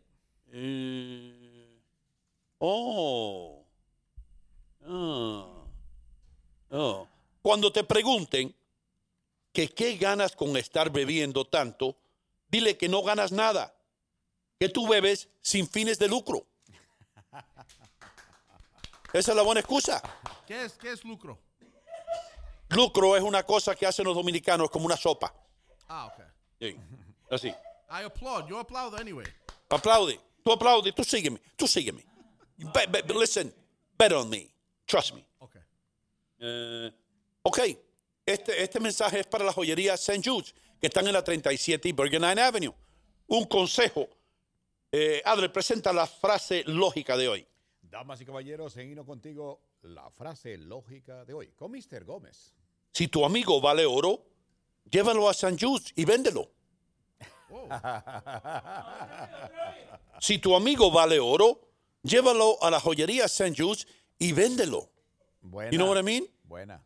Está buena. Me gustó esa. En St. Jude's compran todo tipo de oro. Oro viejo, oro nuevo. Vamos a ver que su tía se cansó de esos dientes de oro que se puso hace 50 años.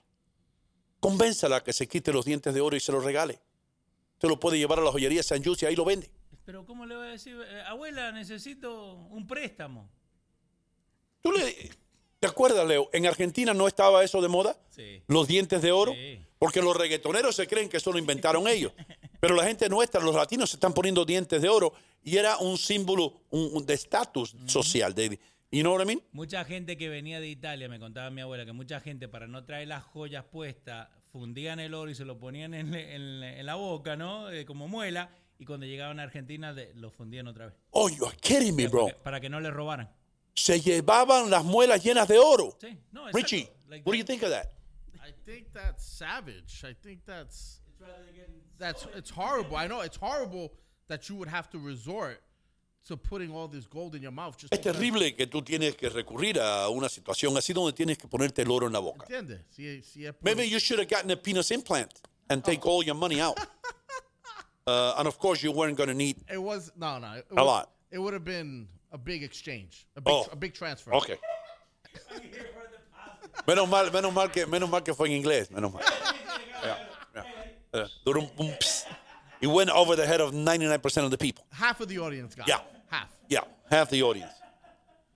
Luego vamos a tener a Conrado González por aquí para hablar de finanzas y todo eso. Le quiero preguntar acerca de esto de el aceite que tenemos como fondo de emergencia y almacenado y qué es lo que está pasando realmente y qué es lo que dicen los menticieros.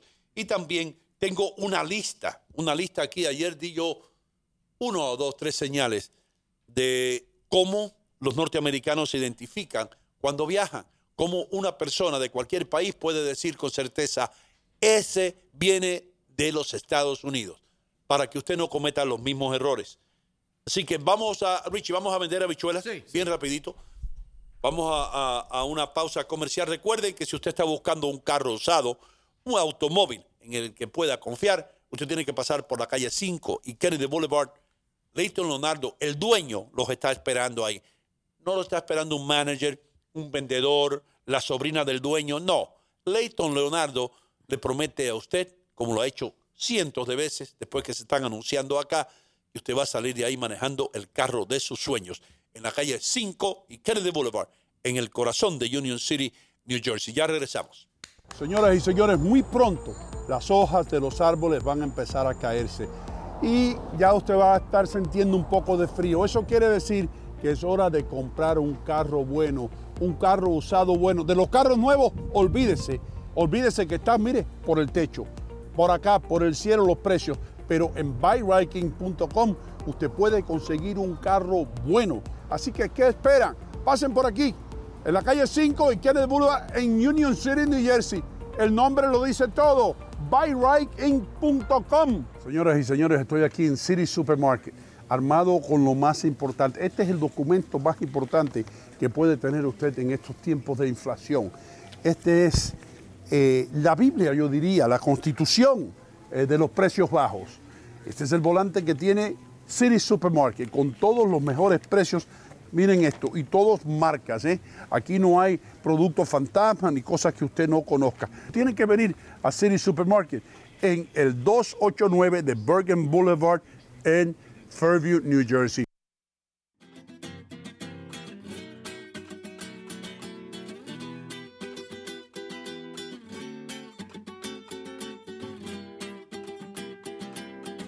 España, camisa blanca de mi esperanza.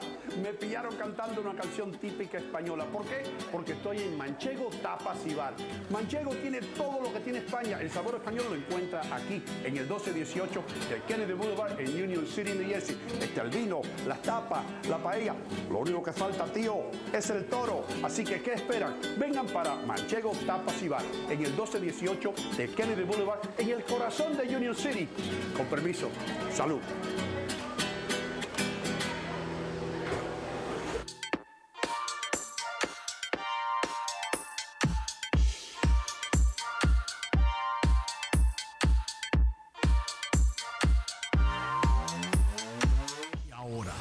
Con las noticias serias, Adler Muñoz.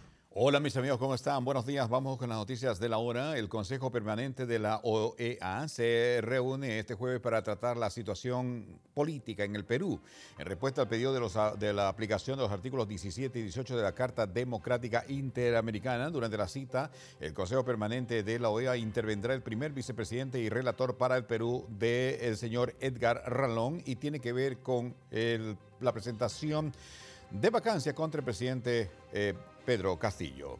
En otras noticias, el régimen de Nicolás Maduro rindió un homenaje al general venezolano Luis Felipe González Borjas, quien se suicidó luego de asesinar a su esposa, identificada como Andrina del Carmen Morales. A través de un comunicado, el Instituto Nacional de Aeronáutica lamentó el deceso y posteó en red social, muy criticada, por cierto, lo que hizo el señor Maduro de rendir un homenaje a un asesino, ya que antes de acabar con su vida eliminó a su esposa. En otras noticias que tenemos para todos ustedes, pese a la sospecha de la enfermedad mental, la Corte Suprema de Estados Unidos ha ratificado la pena de muerte para un reo, Benjamin Cole, de 57 años, que será ejecutado en el estado de Oklahoma tras ser condenado a muerte por dejar sin vida también a su hija hace 9 meses. Mejor dicho, su hija de 9 meses, quise decir. El señor pues va a ser ejecutado. Dicen ellos que no está bien de la mente, pero lamentablemente la Corte Suprema dijo la ejecución va. Traficantes humanos del Ecuador están publicitando rutas para llegar ilegalmente a Estados Unidos a través de TikTok. La red social se ha convertido en un medio para justamente tener cientos de clientes o migrantes ecuatorianos que buscan realizar el sueño americano. Estos traficantes cobran entre $5,000 y $20,000 a las personas que quieren llegar a los Estados Unidos por rutas ilegales. El 72% de los cubanos están viviendo por debajo del umbral de lo que se llama pobreza, según un informe. Solo el 14% espera que su situación personal mejore en un futuro próximo, según un sondeo desarrollado por el Observatorio Cubano de los Derechos Humanos. Yo soy pesimista, compañero. Pero no es que el régimen les ayuda a vivir bien. Bueno, en Colombia el Gustavo Petro está acusando a Estados Unidos de arruinar a todas las economías del mundo. El mandatario de Colombia ha instado a la creación de un bloque de países de la región para hacer frente a la recesión. ¿Será que le está quedando muy grande el gobierno al señor Petro? Esa es la gran pregunta. Bueno, hablando otra vez más de Ecuador, ha eliminado para beneplácito de todos los ciudadanos ecuatorianos las restricciones de ingresos al país por COVID-19. Ahora Ecuador ya no va a necesitar y no es obligatorio las mascarillas en espacios abiertos, ni siquiera en espacios cerrados. Y este es un estudio que salió, la peste negra, que es el acontecimiento más devastador de la historia, que no solo acabó con la mitad de la población de Europa en menos de 5 años, sino también modificó, dice, el sistema genoma y nuestro sistema inmunitario. Según un estudio publicado el día de ayer en la revista Natural, los mismos genes que en su día nos protegieron contra la peste negra hoy están asociados a una mayor susceptibilidad a patologías. Mejor dicho, a raíz de la peste negra, ahora podemos ser más proclives a las enfermedades. Wow. Y las aguas cada vez más calientes de Alaska es la principal causa de la mortandad masiva de los cangrejos. Los cangrejos jóvenes, en particular, necesitan temperaturas bajas para esconderse de su principal depredador, que es el bacalao del Pacífico. Por eso quizás costará caro. Ahora que cuando llega a los mercados, los cangrejos costarán bastante en los restaurantes. Wow. Y vamos con otra información. Y tras publicar mensajes cortos en sus redes sociales, con el que parecía ser la letra de su nueva canción, la cantante Shakira, famosa colombiana, lanzó Monotonía, una bachata que grabó con el puertorriqueño Ozuna y cuyo video fue filmado en el municipio español de Manresa. Y dice: gracias a Ozu y a todo el apoyo, ahora va la canción. Qué lindo, ¿eh? Wow. Ver a Shakira levantándose como el ave fénix. Y me concluyo con estas dos personas. Un hombre y una mujer fueron arrestados en relación con el ataque de un perro en Staten Island hace un día que dejó a 3 personas, incluido un niño herido por los mordiscos. La pregunta es: ¿por qué dejan a sus perros pitbull? ¿Por qué dejan que se vayan? ¿Por qué los dejan libre? Y fueron arrestados los dueños, ¿eh? Eso es algo que realmente preocupa porque pues están mordiendo a las personas que pasan por la calle. Señores, en Nueva York, 48 grados, vamos a llegar a 60 el día de hoy, muy soleado, bonito, hermoso y precioso. Mientras tanto, les quiero decir que este segmento fue traído por buyrain.com, que le da justamente la oportunidad de tener un vehículo usado en buenas condiciones. Y noticias serias dándole un gancho al hígado en esta inflación. Mr. Gómez, todo en efecto. Muchísimas gracias, mi querido amigo. Voy a preguntarle a Richie para que explique. Richie, ¿tú le puedes explicar a la audiencia qué es lo que es la peste negra o lo que fue la peste negra, hermano? La peste negra. Sí. The Black Scent. The Black Plague.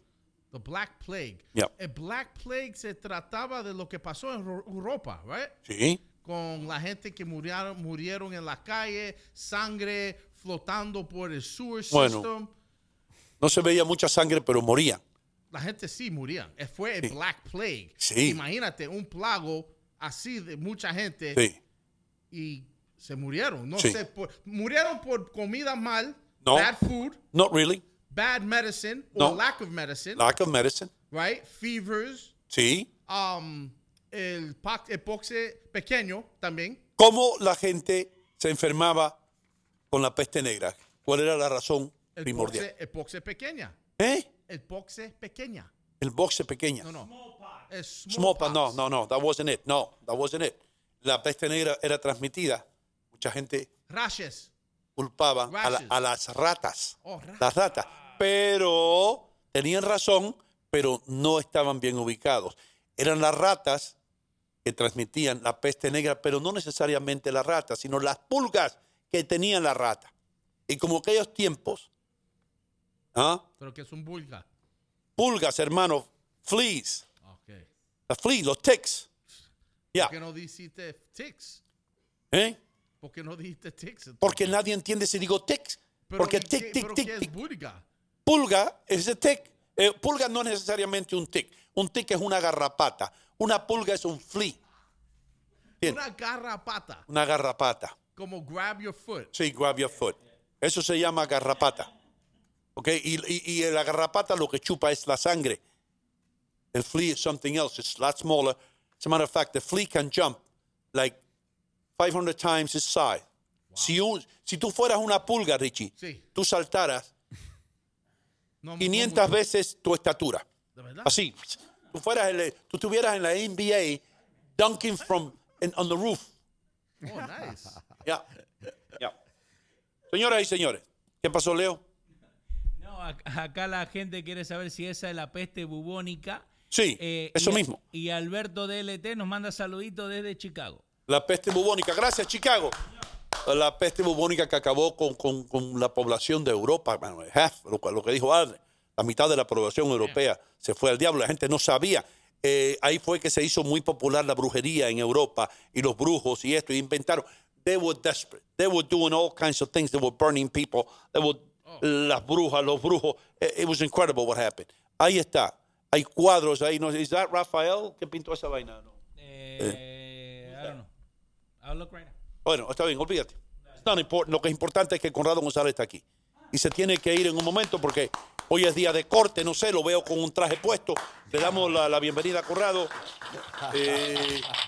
Yo soy un poco bruto, pero me doy cuenta de las cosas obvias. Y Conrado González hoy va para otro lugar que no es la oficina. ¿Para dónde vas? No, tengo oficina en Queens también, como tú sabes, los jueves. De vez en cuando hay frío, hay que empezar a ponerse. Ya se acabó el verano. Tú dijiste la semana pasada que yo uso la ropa propia para la temporada. Y ahora hay que ponerse ya jackets y esas cosas. Ahorita con bata también. Yo me fijo en ti, hermano, porque tú eres un esclavo de la moda. Y yo no sé si tú has dado cuenta, pero yo te miro a ti y yo te imito en la manera que yo me visto. Tú eres o lo opuesto. Tú eres como el negativo en una fotografía. You got it. ¿Tú te has fijado en estas leyes tontas que se ponen después del Labor Day? No te puedes poner ropa blanca. No debes ponerte ropa blanca. No debes ponerte zapatos claros. No entiendo por qué, pero... Pero tú sabes qué, hermano, hacen falta leyes, hacen falta reglas. Especialmente, yo quiero traer aquí a una muchacha que me prometió que iba a venir, que no ha venido, pero lo voy a hacer yo mismo, para enseñarle a la gente, por lo menos en las mesas, en las bodas y eso, en las cenas que se dan, a comer, hermano, a no llevarse el pan de aquí y el agua de este y se queda. A veces yo me siento mal porque viene un gringo un poco tarde, un político, se sienta en un asiento donde estamos los latinos y ya le llevaron el pan y le llevaron el agua. Y el tipo está ahí y no puede ni comer pan ni tomar agua. No, y mira, ¿no? Como, y mira, el tipo mirando como, did somebody take my water? Did somebody take... Un aplauso a Canal América, hermano. Canal América que va a transmitir este día 29 una entrevista en exclusivo, una primicia. Primera vez que se va a ver la entrevista nuestra que le hicimos a Frederick Martínez el Pachá, no se la pierda.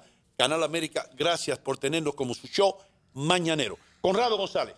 Yo tengo un problema con eso de los platos y eso, porque cada vez que Richie viene con nosotros, se toma la sangría de todo el mundo. Hay 4 o 5 vasos de sangría en la mesa. Es verdad. Y él se va cambiando. Pedimos, ¿cuántos son? Él dice 5 y somos 3 nada más. Para que le den 2 vasos más. Así hace él. Así hace. Y 5 y dice, no, si me puedo mover, me toca un poco más de comida y me tomo. Entonces él no sigue lo de BMW. No. B, what is it, Richie? B, cuando tú te sientas en la mesa, tú piensas en el BMW, en el BM. Okay, I know this. Okay, go ahead. The BMW. Eso es todo lo que tienes que recordar para no meter las patas en la mesa. Okay, beer. No, beer no, hermano. Bread. Beer meets wine. BMW. No. Beer, money, women. No, es B de bread que te queda a la izquierda. El pan de la izquierda es el tuyo. Okay. B, meal, que va en el centro. Que va en el centro, el meal. Y el W, que es el agua, el water, que te queda a la derecha. La gente lo hace al revés. Le coge el pan de la izquierda. Ahora dejas al tipo de la izquierda sin pan. Te llevas el agua de you know what I mean? Y creas un caos. Se complica la cosa. Se complica. BMW es todo lo que tiene que pensar. I like it.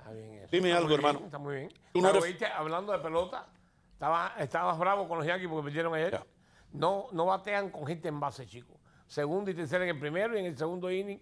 Segundo en el tercer inning. 2 hombres en base en el octavo inning y nadie da un hit. No, pero tú has sido fanático y conocedor de béisbol. Tú jugaste béisbol. ¿Por qué George está bateando primero, hermano? Bueno, ayer estaba en segundo. Tienen a Torres en primero. Tienen a Torres, pero George debería estar cuarto bate. Cuarto o quinto bate. Tanto se poncha. Sí, un jonrón ayer. Y un jonrón. O sea, es como todo. La razón que pusieron a George, yo creo, después de la primera mitad era porque querían que tuviera más at-bats para ver si llegaba a los 60 jonrones. Cuando tú bateas primero y segundo, normalmente bateas cuerda un poco más que el resto. Sí. Entonces fue un truquito que hicieron para ayudar a Judge. A que él tuviera más times at bat. El primer bate normalmente batea 5 veces. El resto de la gente, después del segundo, batean 4 veces nada más. Él cogió como 60 o 70 more at-bats a ver si llegaba. Ok, ahora it makes sense. Y pueden hacer eso los Yankees porque estaban adelante. Estaban 15 juegos adelante. Sí, vamos a ayudar a George y también le da... Además que empujó 133 carreras, que un hombre con 62 jonrones debía haber empujado como 150, 160. Pero porque estaba bateando primero en el lineup, no había nadie en base. Vino 60 y pico veces a bate con nadie en base, porque era el primero, entonces no había nadie en base cuando él bateaba. Ok, la pregunta que te voy a hacer también, porque tú estás más empapado en esto que yo. Nuestro amigo Ricky Ricardo, ¿va a mudarse a hacer los juegos en inglés o se va a quedar en español? Todavía no le han dado chance. Le dijeron, creo que el año que viene va a hacer. Hay 3 personas que están en el running y le van a dar una tercera parte de los juegos que no quiere hacer Sterling, que es el señor mayor que tiene 85 años y va con los Yankees. Él ya tiene 85 años, no quiere viajar fuera del corredor del este. Quiere decir, él va a los juegos Baltimore, Boston, Miami, Filadelfia. Filadelfia, Miami no quiere. No, Miami no quiere volar. Okay, no quiere volar. Poder, donde pueda ir en carro o en tren. Si yo fuera ese señor, yo no saliera más en carro, porque la última vez que salió en el carro, Ricky Ricardo lo tuvo que sacar en... Casi se ahoga Sterling. Casi se ahoga, hermano. Sterling, sí. Y si yo fuera Ricky Ricardo, yo se lo recordara todos los días. Para que lo digan a él, ¿no? Yo le dijera que recuerda quién te salvó la vida. Remember John who saved your life on River Road, you know? Yeah. Right, Richie? Big time, of course. Sí. He deserves that job. Sí. Just for Sí, that alone. he's very good. El señor que tiene TBS, que es el que reportó los Yankees ayer, no sé de dónde es, pero ni las suelas del zapato de Ricky Ricardo. Olvídate. El que tienen que habla en inglés. Que patina un poco. Que patina un poco en inglés. Sí, I saw the ball, they come with the hit. And it was a good because the Yankees are not hitting when people are on base. And that's the problem that they have right now. You know? Ese. Sí, ese mismo. Sí, eso.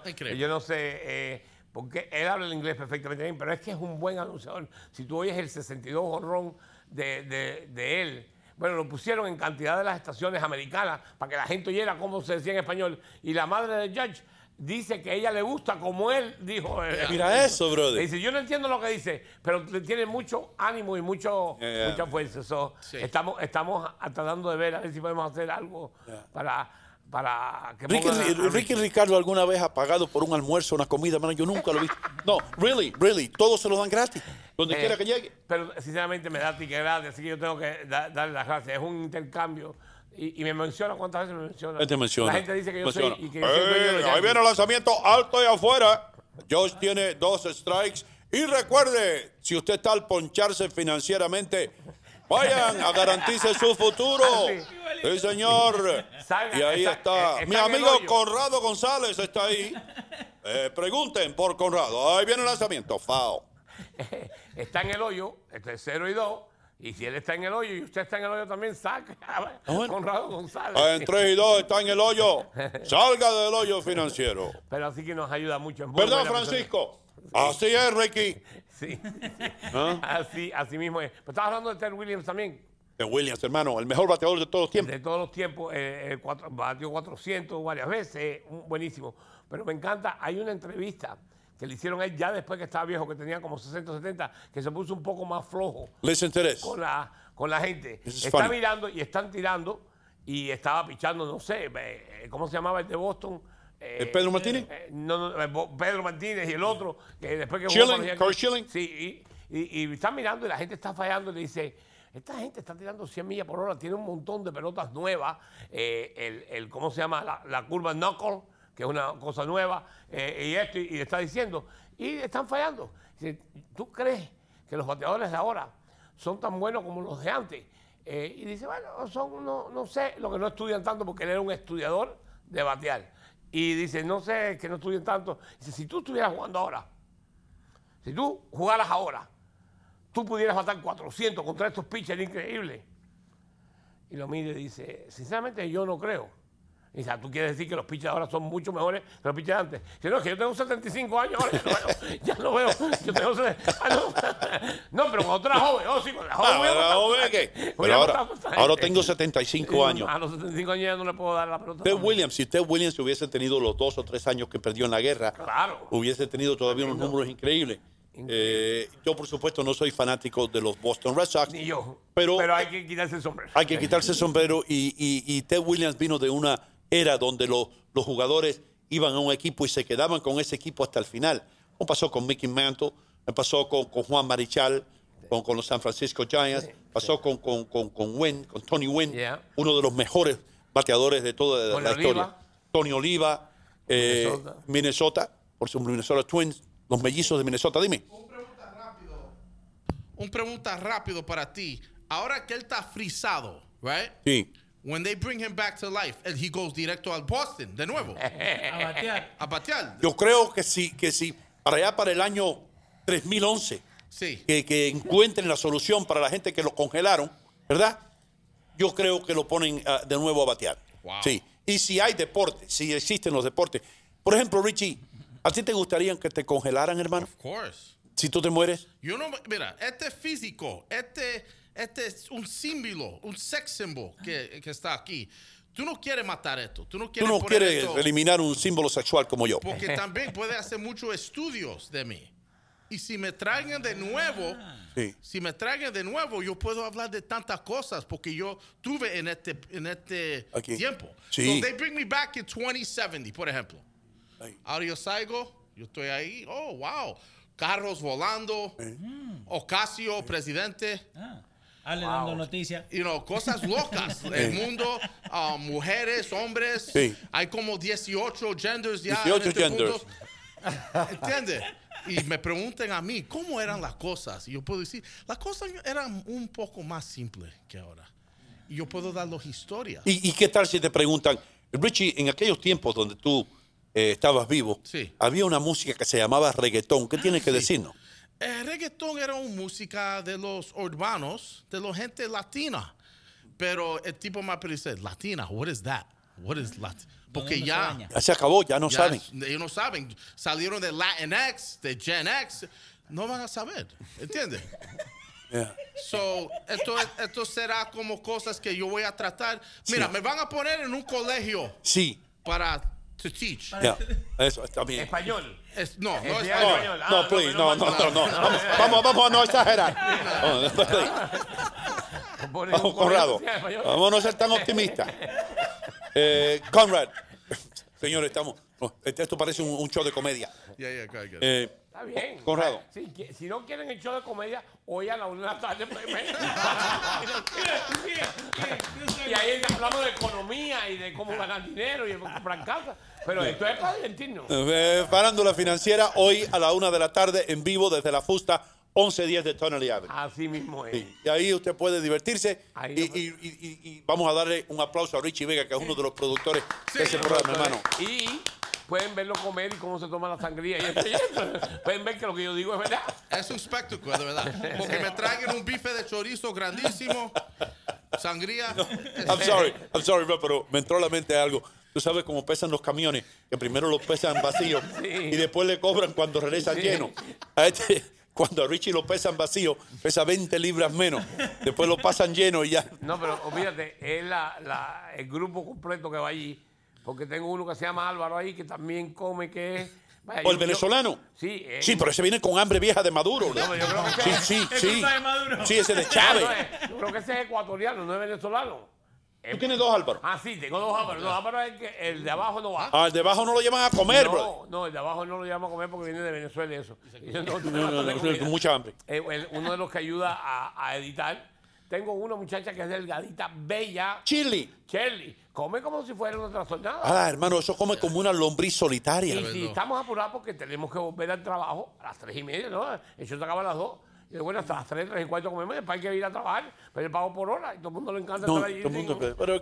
Y eso también relaja la mente de los trabajadores, hermano. Pero Shirley, si estamos muy apurados, pide el postre para llevar. Y el otro día pidió helado para llevar.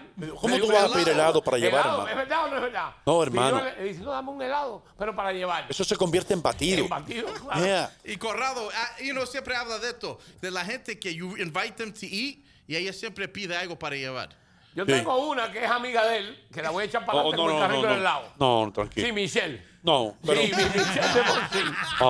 Michelle de Bonsi, ese es el mejor banco que hay para pedir préstamos, te lo digo sinceramente. Yo le dije que viniera aquí, te presenté. Es buenísimo el banco, sinceramente lo puedes anunciar con fe, porque tú no te dedicas después a llenar formularios y eso. Yo sí. Esta gente, si te dicen que lo van a dar, dan el préstamo. Así que es muy buena. Pero le lleva 6 empanadas para las amigas de la de la O por- oficina. O por la oficina, pero... Por la oficina. No, es pero una, está bien. Una porque- mujer inteligente, Sí, hermano. sí, claro, porque ¿Sabes dice- que tú llegues allí, toda la gente, las muchachas esas Claro. trabajando, y ella viene y dice, empanadas. Para empanadas, y nos pone, cuando llegan las aplicaciones mías, lo hacen más rápido. Más rápido. Porque dice, este es el que trae las empanadas. It's an investment. Sí, claro que sí, estoy muy contento.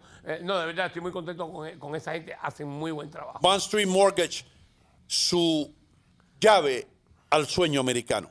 Y Michelle va a estar aquí mañana. Ah, sí, ella me dijo que estaba los viernes. Yeah. Eso que no vengo los viernes yo. Porque No, ¿para qué va a venir? Porque vamos a cansar a la gente con a la gente finanzas. nada más que hablar de finanzas. finanzas. Se hace rico todo el mundo y después no te oye. Vamos se a- va para otra parte. Vamos a hablar de petróleo, hermano, bien rapidito. Ay, por favor, no me ¿Qué- hables de qué- eso, me pongo de- por qué están sacando el petróleo? Primero que nada, es importante mantener petróleo en esos... Reserva, Sí. petróleo. ¿Qué pasa si hay una guerra? Rompen las entradas de petróleo. Tenemos que mandar petróleo para que los tanques y los hombres vayan. Para eso es esto, una reserva para, ¿cómo se llama? Cuando hay una necesidad intensa para la protección del país. No para bajar los precios, pero como subieron tanto los precios y la gente del Medio Oeste dijo que no iba a producir 1 millón de barriles más, aquí han decidido dejar ir 1 millón de barriles todos los meses, todos los días, no todos los meses. Todos los días 1 millón. Todos los días. Y ha bajado, está en lo más bajo que ha estado desde la Segunda Guerra Mundial. La reserva que tenemos de petróleo Ya. para usarla en tiempo de guerra está en un nivel más bajo que nunca. Más bajo desde la Segunda Guerra Sí, Mundial. desde la Segunda Guerra Mundial. Y lo que pasa es que yo sé que muchos de nosotros no estamos de acuerdo, o de ustedes no están de acuerdo con Trump, pero Trump fue muy inteligente. Había como 300 millones de barriles ahorrados. Cuando la gasolina se puso a $1 y pico, él metió 300 millones que estaba barata. Ahora cuando la vayamos a comprar otra vez, Sí. tenemos que comprarla a 4 pesos. Porque espérate, entonces la administración previa la compró y llenaron los tanques de Ajá. reserva Y cuando, lo pusieron lo más alto que había estado. cuando estaba a $1 algo. Y el barril, eso se mide Bajó a $30 el bajó a barril, 3, está haciendo la- y entonces llenaron la reserva. Entonces ahora la estamos sacando y cuando la vamos a reponer de nuevo, nos va a costar... Hay que abrir las reservas de aquí, que es lo que hay que hacer, sinceramente. Si queremos cambiar esto, la inflación, no sé si lo sabes, han sacado, los economistas que saben más que tú y que yo de esto, han sacado ¿qué es lo que hace el petróleo en la inflación? Es el 40% del costo de la inflación Everything es el moves. petróleo. El 40% quiere decir que si nosotros bajamos el petróleo, el 40% de la inflación se baja. Vaya que- Si nosotros bajamos el petróleo, no, si producimos el Pues el petróleo petróleo, que tenemos aquí, tenemos reserva para durarnos 40 o 50 años en los Estados Unidos de América. Tenemos más reservas que Arabia Saudita. Y para gas, más reservas que el resto del mundo puesta junto. 75 años podemos usar el gas natural y Que es más seguimos limpio. produciendo mucho más limpio. Y que está aquí, está bajo la tierra de nosotros. Y nosotros somos el único país que estamos con las manos atadas porque ni China ha parado la producción de aceite, petróleo, lo que tienen. ¿India? Ni India tampoco. Esa ¿Rusia? gente, no, Rusia sigue produciendo Brasil. y vendiéndolo. Irak sigue produciendo y vendiéndolo a nosotros. Venezuela, que es un petróleo sucio, muy difícil de refinar. Hace falta un montón de máquinas especiales y todo eso. Por eso es que Venezuela ahora vio los cielos abiertos, digo, porque el petróleo de Venezuela no lo compra todo el mundo. Lo compran aquellas personas que tienen las maquinarias para refinarlo. Los Estados Unidos es un país. Entonces, ahora le estamos ayudando a Maduro, que es enemigo nuestro, que nos pide la cabeza. Estamos ayudándole a Irak, que nos pide la cabeza. Y a Rusia, que está invadiendo, tomando armas para combatirlos a ellos. Y nosotros estamos ayudando entonces a los ucranianos con billones y billones y billones de dólares. No sé dónde vamos a llegar, y ayudando hermano. a los rusos comprándole billones y billones de dólares también. Ya. Entonces, Y estamos a la merced de Rusia. ¿Qué pasa si Putin dice, no les vendo más petróleo? hijo de ese Putin, ¿cómo va a hacer eso? Hijo de Putin, ¿qué es? Sí. Kim Jong-un, hijo de Putin. Sí. Anyway, entonces no deberíamos haber tocado la reserva. Las reservas no se deben tocar, en algún momento las hacemos. ¿Qué pasa si de verdad viene una emergencia? Porque yo sé que el precio es alto, pero no es una emergencia es emergencia de precio. Pero ¿qué pasa si hay una guerra? Nos hace falta para suministrarle petróleo a nuestra fuerza en otro país. Hermano, te voy a decir algo, ¿no? Con lo sofisticado que está todo hoy día. Todos los otros países que son enemigos nuestros saben exactamente dónde están las reservas petroleras nuestras. Y lo primero que hacen, como hizo Saddam Hussein en la guerra del 91 contra Kuwait, lo primero que hizo fue bombardear los pozos de petróleo. Entonces, yo no sé, estamos viviendo en un mundo, Conrado, que no solamente, políticamente, sino financieramente, también estamos virados patas arriba. Sí, estos lugares donde tenemos el petróleo está bastante subterráneo, no creo que haya problemas, son minas de sal a miles de pies bajo la tierra, no creo que una bomba atómica o algo así pudiera ser, pero no creo que están. Ahora, ¿cómo lo vamos a transportar hacia allá y esas cosas? Pero por lo menos tenemos petróleo aquí. ¿Qué pasa si cierran todas las fuentes de petróleo de afuera? Las tenemos aquí por lo menos. Pero ahora si cierra todo el petróleo que viene de afuera, no lo podemos comprar y vamos a la reserva y estamos 50% por debajo de lo que debíamos estar. Estamos en peligro, la seguridad del país. Claro que sí. Pero ¿por qué los menticieros no hablan de esto, hermano? Why? ¿Por qué será? no? Richie Vega, ¿por qué los menticieros no le traen las verdades que traemos nosotros a la mesa, brother? Ese problema que ya estamos en el tiempo de votar. ¿Entiende? Estos son estrategias que ya sé que ustedes ya saben, pero estos son estrategias para parecer como el Biden administration está ayudando a la gente, cuando de verdad están clavando a la gente. Richie Vegas, cuando tú seas alcalde de Camden, New Jersey, ¿qué tú vas a hacer para bajar el precio del petróleo? Fácilmente. Voy a ir al casa de Biden, porque Biden no está consciente. ¿Tú Y vas a voy ir? con un policía, un policy. Megaphone. Con un policy ya escrito. Una póliza. Una póliza. Y él va a estar medio dormido y voy a coger el mano de él. Porque eso es lo que está pasando ahora. Sí. Es un corpse. Y lo cogen en mano de él y firma transgender, 18 más géneros. Firma acá. Y lo que está firmando es bajar el petróleo. Sí. ¿Cómo? Sí. Free bail. Los ladrones no tienen que entrar acá y se... hermano, toma. Y lo cogen en mano. Y los policías. Eso. Ya. Tú tienes la solución. Eso es lo que voy a hacer. Ahí está. Si tú dices las Tú cosas... tienes un tipo inteligente. Si tú dices las cosas, él acaba de decir cosas, estamos diciéndolo jugando, pero si tú le dices las cosas, tú te sientas con una persona y tú le dices, no vamos a dejar más cash feo, tienen que salir la gente. Pero el tipo acaba de estar 12 veces arrestado, la última vez porque mató a una persona. Y lo dejan salir. Todo el mundo te dice, no, eso no puede ser. Está pasando, caballero. Está pasando. En Nueva York tienen que cambiar esa gobernadora y ese el señor rápido. Que está ahí como Attorney General. No puede ser que dejen salir gente 10, 12 veces que hacen el Pero mismo. eso no es lo que quiere el pueblo americano, hermano. El pueblo americano, especialmente neoyorquino que trabaja todos los días, queremos un poco más de seguridad, Claro. brother. No es lo que quiere la mayoría del pueblo. La mayoría del pueblo, si usted le pregunta a alguien, como tú dijiste, se ríe de eso. No, pero es cierto que eso es lo que están haciendo. Eso es lo que están haciendo. Usted no necesita poner ningún tipo de fianza. Estamos ayudando a los criminales que empujan a la gente al tren. Yo acabo de mirar el Estado, ¿cómo se llama? El Departamento de Estado acaba de hacer un fund para darle a Ecuador para llevar shows de drag queens a las escuelas ecuatorianas. Entonces, ok. Entonces estamos exportando. Estamos exportando el arte.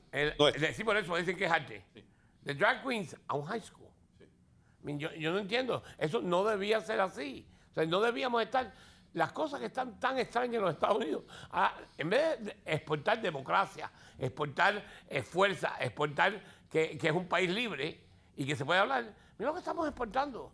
No, porque es arte. Yo no sé. Hay que tener mucho cuidado y tenemos que mirar cercamente lo que dejamos cada gobierno. El otro día estaba yo escuchando a una persona mucho más inteligente que todos nosotros y estaba diciendo que lo que está pasando en los Estados Unidos es triste porque estamos pintando un portrait. Estamos pintando a los que en sí echaron a este país hacia adelante. Los genios de la industria. Henry Ford, Carnegie. No es Carnegie, es Carnegie. Andrew Carnegie. Los Rockefellers. Toda esa gente. Los estamos pintando como ogros, como personas ricas que lo que hacían era explotar a la gente. Cuando Henry Ford le subió el sueldo $5 a cada trabajador, lo hizo con un propósito. ¿Sabes cuál era el propósito, hermano? Richie, ¿cuál era el propósito? El propósito es que producen más, que hagan más production. Pero escucha, lo brillante que fue Henry Ford. Él tenía miles de personas trabajando para él y él sabía que si le subía el precio $5 más en salario a toda esa gente iban a comprar el Model T. El Model T que costaba $900 cuando Exacto. aquello. Y el banco se lo financiaba si tenían suficiente dinero. Sus mismos trabajadores fueron los primeros que compraron el Model T. Sí, y fue el primer automóvil que fue utilizado por las masas de los Estados Unidos. Y a Henry Ford lo tiramos en el piso hoy día. Y el nivel de vida, el nivel de adquisición de los Estados Unidos subió tremendamente, llegó a ser la potencia económica más grande del mundo, no por ningún idiota decir que no usen más petróleo. Fueron genios que crearon la economía que hizo que este país creciera. Y esos mismos genios hoy estamos tumbando sus estatuas, estamos hablando como si fuéramos rusos. Y lo que pasa también es que medimos a esta gente. Henry Ford no era perfecto ni era buenísimo. Era un hombre que tenía muchas buenas calidades, genio de la economía, genio de cómo producir y algunas cosas malas. Creían cuando aquello ¿cómo se llama? Esto de que los negros no eran igual que los blancos. Eso estaba mal en esa parte. Igual que hay jugadores de pelota ahora que la gente dice, no, porque ese es el héroe. No, el tipo es un pesado o es un ingreído y no debía ser tu héroe. Es un buen basquetbolista. Él era un buen financiero y una buena posición para la producción. ¿Era un héroe? No. Tenía falta. Como dice la Biblia, como yo no puedo tirar piedra porque yo vivo en una casa de cristal. Entonces, no podemos medir a la gente por lo que hoy estamos viendo que es verdad. Todo el mundo saca a relucir que él ayudó a los nazis, no a los nazis, pero antes que hubiera la guerra, para que hicieran los tanques más rápidos. Él era un antijudío, un antisemita. Eso sí era. Era así, pero está bien. No está bien. Escribió un libro que se llamó El Judío Internacional. Los judíos fueron instrumentales en sacar de circulación ese libro, pero esa es la realidad. Henry Ford, aquí lo mismo lo halagamos por lo que hizo, que lo condenamos por las cosas malas que hizo. Exactamente. Ahora, no quiere decir que el tipo, ahora tú quieres decir que el tipo no inventó el production line que nos ha hecho a todos más ricos. Igual que yo oí el otro día, estaban hablando de que una cadena de aquí americana estaba explotando la gente creo que en Nicaragua, porque hacen camisetas allí y le pagan creo que 1.20 la hora a la gente, cuando aquí se le paga 15 pesos. Okay. Y dicen, mira, se lo llevan para allá a 1.20. Eso es lo que dicen los menticieros, sin ver lo del resto. Cuando investigamos, ese 1.20 es el 45% más alto de lo que pagan todas las fábricas en Nicaragua. Exacto, pero hay que adaptarse a las situaciones y de qué lugar vienen, hermano. Entonces, es esta gente que han ido allá, ahora esta gente pararon y todos los nicaragüenses están diciendo, no, vengan para acá si esta gente nos paga más que nadie. Entonces, no podemos poner el precio americano en Nicaragua, porque en Nicaragua también una casa vaca, $8,000. Exacto, y se adapta, todos los precios se adaptan. A precio. Pero ¿qué hicimos? Intenciones no consideradas. Le quitaron trabajo como 800 personas que tenían un puesto buenísimo allá, cerraron la fábrica. Cerraron la fábrica, ya me voy. Sí. That's it. ¿Qué fue lo que pasó, Leo? ¿Qué dice el chat? No, acá la gente dice, en Sudamérica y el mundo sabemos que el socialismo y el comunismo ha fracasado como modelo y doctrina. ¿Qué pasa ahora y más en una nación tan grande y próspera como la nuestra? Bueno, yo te digo algo, hermano, próspera. Una palabra esdrújula con el acento en la antepenúltima sílaba. Gracias. Pero te voy a decir algo. ¿Sabes lo que pasa, hermano? Que nosotros nos olvidamos muy pronto. ¿Y quién puso a Petro, que es un socialista, admirador de Chávez y de Castro en el poder? Nosotros. Los jóvenes, las personas que nunca han vivido la historia. Y aquellos que prefieren ignorar la historia están condenados a repetirla. Y eso es lo que sucede. ¿Qué pasó? Te tengo acá lo que estaba hablando Conrado de Ecuador en the Drag Queens. Sí. $20,000. ¿Cuánto es? $20,000 van a empezar a mandar para arrancar. Para hacer en esto. Y tú dices, bueno, $20,000 no es tanto. Pero esto es lo que nosotros queremos promover en el resto del mundo, con tantas cosas que hacen falta en el mundo. Hay muchas cosas más importantes que promover. que que tener un show de, ¿cómo se dice? Déjame no me quiero meter, ¿cómo se dice drag queen? una persona que imitadores de mujeres. Sí. Yeah. No tengo nada contra ellos. No. Es un arte. pero Hagan yo el creo- arte y a mí me encanta el Pero yo arte y creo Broadway. que los Estados Unidos, que estamos tan endeudados con los chinos y con las deudas de aquí, mandar dinero a Ecuador, que estoy de acuerdo en ayudar a nuestro... Pero para esto, vaya que pongan en voto en Ecuador a ver si esto es lo que ellos quieren, el dinero. A ver, todo el mundo va a decir que no. Pongan el voto aquí a ver si esto es lo que los americanos quieren mandar. No. A propósito de ecuatorianos, hermano, antes que se me olvide, quiero saludar a un ecuatoriano que de vez en cuando nos escucha, si Dios quiere. Jaime Jarrín está en Cooperstown como uno de los narradores más importantes de béisbol en el béisbol norteamericano, narrador de los Dodgers de Los Ángeles por muchos años, con quien tuve el placer de trabajar cuando estaba yo con LBC y también con CBS Americas. Jaime, te mereces todo lo que está pasando. Sé que te vas a retirar. God bless you. Señor. Jaime Jarrín, ecuatoriano, un ecuatoriano narrando béisbol en Los Qué Ángeles. extraño. ¿Eh? Qué extraño, ¿verdad? Porque no se ve mucho No, en Ecuador. pero el hombre, Jaime vino para Los Ángeles, empezó a interesarse por el béisbol de los Dodgers, cuando aquello que estaba Steve Garvey y todo eso, toda esa Claro, gente. los años Y de pronto se convierte en el narrador de los Dodgers y se convierte en uno de los expertos del béisbol, un estudiador del juego, y narró la Serie Mundial para nosotros con CBS por 4 años consecutivos, yo creo. Hizo un excelente trabajo. Él y Billy Berroa, dominicano, que también es una de las leyendas en narración del béisbol dominicano. Oveja negra. God bless you. ¿Qué pasó, Adler Muñoz? Oveja negra. dice. Dale. Jarrín. No está en el fútbol, pues oveja negra, o sea, descarriado. Está descarriado, pues no sigue el fútbol, sigue la pelota. Se ha ido al béisbol. Es un descarriado del fútbol. Es un descarriado. Yo creo que está equivocado porque le gustó el béisbol. Tú no puedes, en tu mente, tú no puedes pensar que un ecuatoriano está interesado en el pasatiempo norteamericano. Sí, claro que sí. Eso se llama, ¿sabe qué? Adaptación, asimilación dentro de una sociedad, hermano. Eso es lo que se llama. Siempre exabruptos, algo que sale de su lugar. Escarruptos. Luis Narváez dice, salúdame Hino a mí también, que yo soy ñañito. ¡Ñaño! Luis ¿Cómo Narváez. tú estás, ñaño? Luis Narváez. Vamos a comernos un encebollado y después unas humitas, ñaño. Vamos, y una sopa de bola. Richie, ¿a ti te gusta la sopa de bola? Me le encanta en Ay, pelota. a Richie le gusta la sopa de bola. ¿Te gusta el verde? Sí. Ahí. La sopa de bola así frente de donde hacen los toros y eso. No, No, no, hermano, una sopa de oro es un plato ecuatoriano, hermano. No, yo Muy no sé. popular, igual que el yapingacho. ¿No te gusta el yapingacho? Todos estos nombres me suenan un poco extraños a mí. Yo no sé. Richie, ¿a ti te gusta el yapingacho? Pregúntale al ñaño, dile al ñaño que escriba y que nos describa el yapingacho, hermano. El yapingacho. Yapingacho. Suena como conejo. No tiene nada que ver con conejo. A mí me suena otra cosa, Richie. Yo no sé en qué tú estás pensando, pero... Chiqui García dice, y el caldo de bola también es rico. ¿El qué? El caldo de El bola. caldo de bola. Sí, señor. Richie, ¿a ti no te gusta el caldo de bola? Lo probado en pelota. Ok, está bien. Los judíos tienen un caldo de bola, matzo ball. ¿No has visto eso que es una sopita de pollo? Los judíos, matzo balls. Matzo ball soup. Lo mismo. With all due Es lo respect. mismo. Yeah. With all due respect, y mi amigo Rafael Eli, que era judío, que en paz descanse, me llevaba a comer a un restaurante que está en la 26 por ahí, que es todo judío.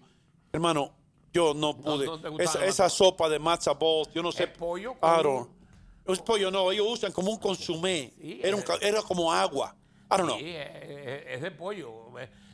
Cuando esta gente eran pobres. Ahí lo tenés. Metían, mírala ahí. Ahí está. Mira qué linda. ¿Esa es la sopa de bola? No, ese es matzo ball. Eso es matzo ball. Matzo balls. Matzo ball soup. ¿Es sopa china eso? No, es sopa china. Es judía. más Judía, sabor. judía. Aquí la haba,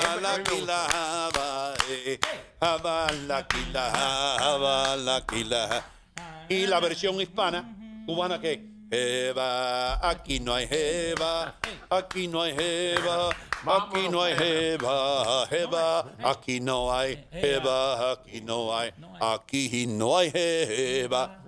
Entonces se va uno de ese baile porque... ¿Se va del restaurante ese? Va, jeva, jeva, aquí no hay, jeva, jeva, aquí no hay, jeva, jeva, aquí no hay, jeva, aquí no hay. Se oía como... vagina no hay. No. No. Jeva, aquí no hay. Jeva, aquí no hay. Esto no es farándula financiera.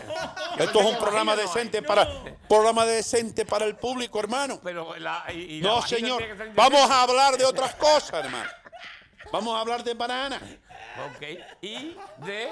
¿Quién produce? Hablando de Ecuador, ¿qué país produce más banana?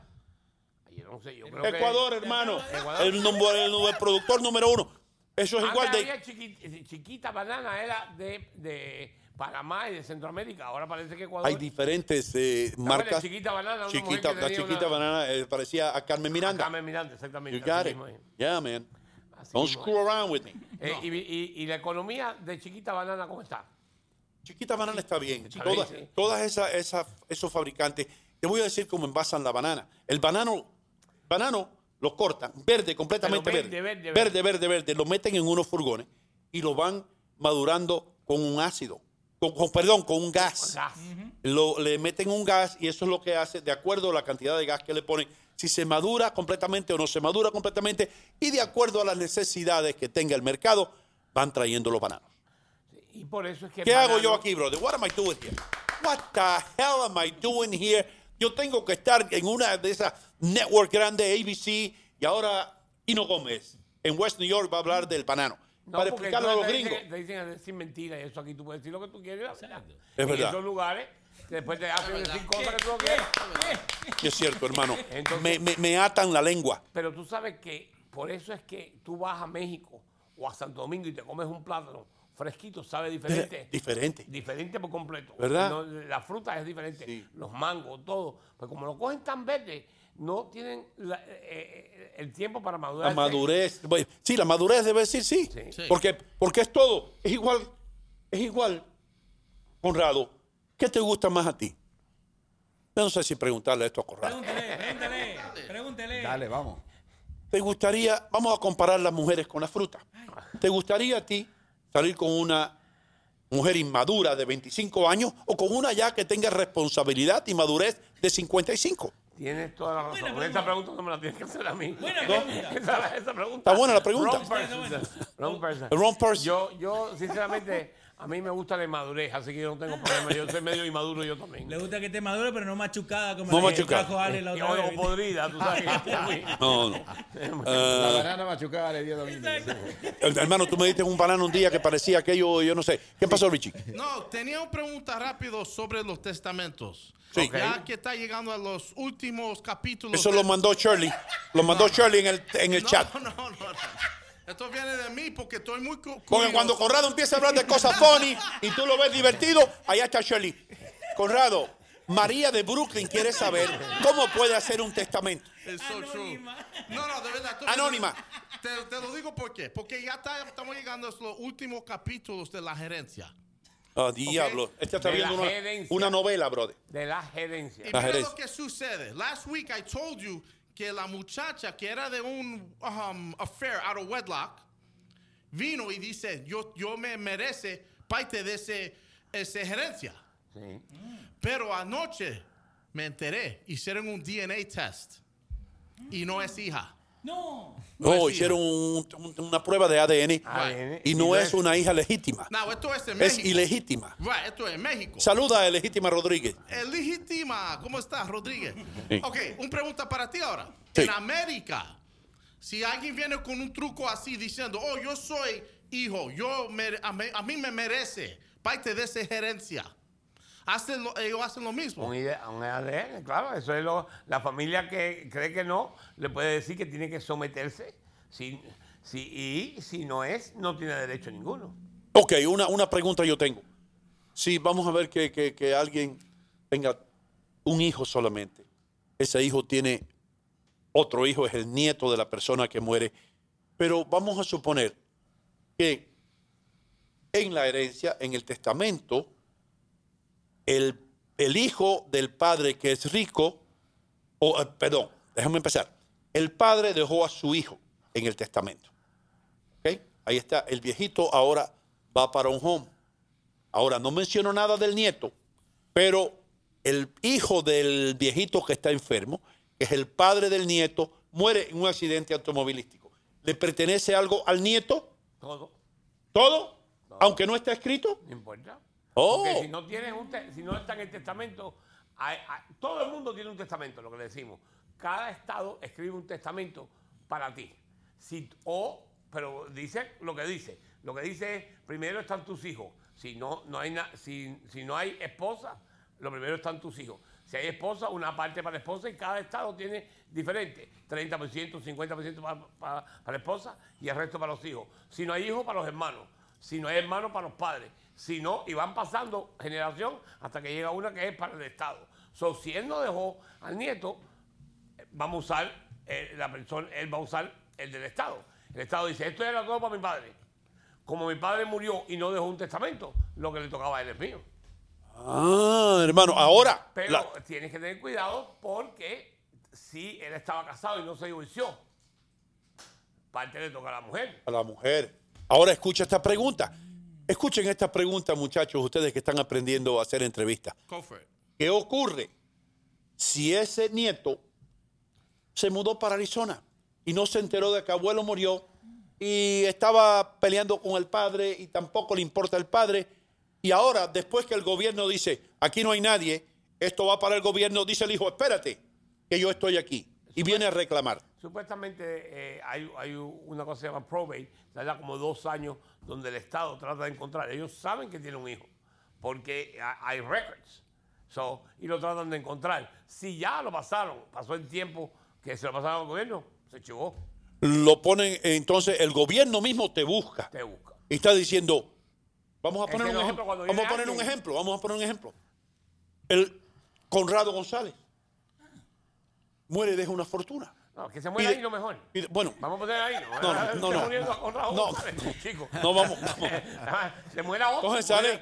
Que Richie. No, la muerte se queda allá arriba. Yo soy la muerte. Yo soy la muerte. La muerte soy yo. Un hijo ilegítimo que tú tuviste por allá con fulana. No tengo ningún hijo ilegítimo, pero... Vamos a suponer, estoy suponiendo que tú, una borrachera en Manolos y hace 20 años y un error cometido, estoy suponiendo, estoy poniendo esto como ejemplo, el hijo de Conrado González, y supieron que era tu hijo porque le dijeron, ¿cómo tú te llamas? Y dice, Conrado González, the third. Entonces, the fifth. Entonces, ¿qué pasa, Leo? Ok. Sí. Entonces viene el muchacho y dice, Conrado no está, pero estoy yo, hermano. Hágame una prueba de ADN ahí. Y ahora ese hijo es ilegítimo. Vamos a poner a José Rodríguez de ejemplo. José Rodríguez no sabe ni que ese hijo existe, pero los hijos de José González ya están. Ahora tienen que pelear con el hijo ilegítimo. No pelear, le toca. Le toca. No tienen que pelear, es un hijo legítimo. Si él no lo puso en el testamento, que lo quería dejar fuera, se asume que tiene la misma parte que los otros hijos que son legítimos. Wow, man. Tú no puedes discriminar contra ilegitimidad. Hermano, aquí se aprende. En este programa usted aprende, se ríe un poco, escucha un español terrible, todo. Si tú quieres dejarlo fuera, si él sabe que tiene ese hijo, y dice, yo no quiero que él venga a ver, tienes que decir, Conradito González, el quinto, que esto y que lo otro, está fuera. A propósito, yo no quiero dejarle. Si el padre hace en el testamento, dice, no quiero que él coja ni un centavo. Ahí no puede romper eso. Ahora, también hay una cosa que se llama probate. Si tú te mueres sin testamento, y lo que hace la corte, cuando tú vas, no es una corte, es un lugar administrativo, tú vas y le dices, mira, se murió fulano de tal, yo quiero. Ellos hacen esperar como 6 meses, porque ellos publican en un periódico que fulano se murió, y si usted tiene algo que reclamar contra esta persona, venga aquí. ¿Y qué pasa si yo no leo el periódico? Ese es el problema, que ya nadie lee el periódico. Antes, cuando acuérdate, cuando ellos hicieron estas leyes, era un pueblo en que todo el mundo sabía lo que estaba pasando y se moría aquel y esto, y muy poca gente se mudaba. La gente se muda tanto que en el periódico que lo anuncian aquí, no se ve en San Francisco. Pero siempre hay alguien que sabe y que viene a hablar y dice, no, él tuvo un hijo, él estuvo, que yo conozco. La señora, sobre todo, la madre, la que tuvo el hijo ilegal. La que tuvo el hijo, que esa sí sabe. Claro, esa sí sabe. González. Yo me acuerdo que con Conrado González yo me emborraché una vez en Manolos y él me llevó al carro y estaba Álvaro manejando. Y Álvaro se fue del carro y me quedé yo con él. Y 2 horas después yo me sentí que estaba embarazada. Bueno, Algo así. Yo no sé de lo que estás hablando, eso me parece Bueno, a mí. okay. Yo digo como ejemplo, estamos ayudando a la comunidad, Coño, hermano. pero déjame de fuera. Pero ¿cómo te voy a dejar de fuera? Y tú eres uno de los protagonistas en esta vaina. Adriel Muñoz, tú que vienes de Tingo María, hermano, donde habían, ¿cuánta población tiene Tingo María? 14. Actualmente tiene 18,000. ¿Cuánto? 18,000 debe En tener. un lugar así la gente se conoce. Y si tú publicas algo, alguien lo lee y entonces llama, óyeme, se murió fulanito. Se murió Adriel. Él no tuvo un hijo con esta. Un ¿Te cabezón, acuerdas? Un hijo cabezón. Un hijo cabezón, entonces ya. ¿Qué pasó, Rich? Ok, tengo otra pregunta rápido, si me permite. Primero un comentario. No. Ramona Alcántara dice... Alcántara, clienta de nosotros. ¿Qué tiempo tiene uno para poder reclamar una herencia? How much time do you have? Depende, no sé, si alguien está haciendo probate, siempre. Si no, yo creo que son 7 años. Cada estado tiene diferente. Tuviera que buscar el estado que está. Pero esto no es una ley nacional. No es ley nacional. Esto es por Cada estado tiene su diferente ley. Complica más las cosas. Pregúntale ¿cómo se llama la señora Alcántara, no? Ramona Alcántara. Ramona, Sí, Alcántara. Ramona, llámame a la oficina. ¿Quién te está dejando una herencia? Estoy preocupado por eso. Esto lo quiere ya. Ahora lo quiere para que le invierta. Así que hay que mirar aquí. A ver. Ok, ahora mi pregunta, rápido. Yo estaba hablando con Ino lunes, and I pulled up an article. Ahora en muchos apartamentos, en muchos condos, están agregando $600 pet fee. Le están poniendo para los perros y los gatos. No una multa, sino un fee, una tarifa para cubrir a los perros y los gatos que también viven ahí. Y yo veo eso como una injusticia. ¿Por qué? Porque hay muchos gastos. To go to the vet, it could cost you thousands to take your dog to the vet. Now, to have my dog be a part of my apartment, $600 extra. ¿Cuándo vamos a llegar al punto que yo puedo declarar mi perro Felix en mis impuestos?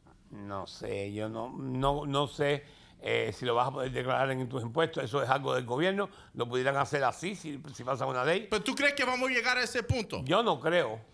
Yo no creo porque tú eres... pues si no, vas a coger loco porque todo el mundo va a usar la ley. Sí. Y van a decir que tienen 17 perros. Él tenía una ardilla en el tercer piso. Sí, exactamente. Entonces, los animales y eso, no creo que vamos a llegar a eso. Eso yo no creo. Pero los gastos son reales. Esos gastos son reales. Pero son gastos que tú incurres porque salir a comer con tu esposa es un gasto real, pero no lo puedes deducir de tus taxes. Mira eso. Ahora, la próxima vez saca el perro a comer. Te va a ir mejor. Tú sabes que estamos hablando y me estoy divirtiendo bastante, pero de verdad que si no me botan de allí de la oficina.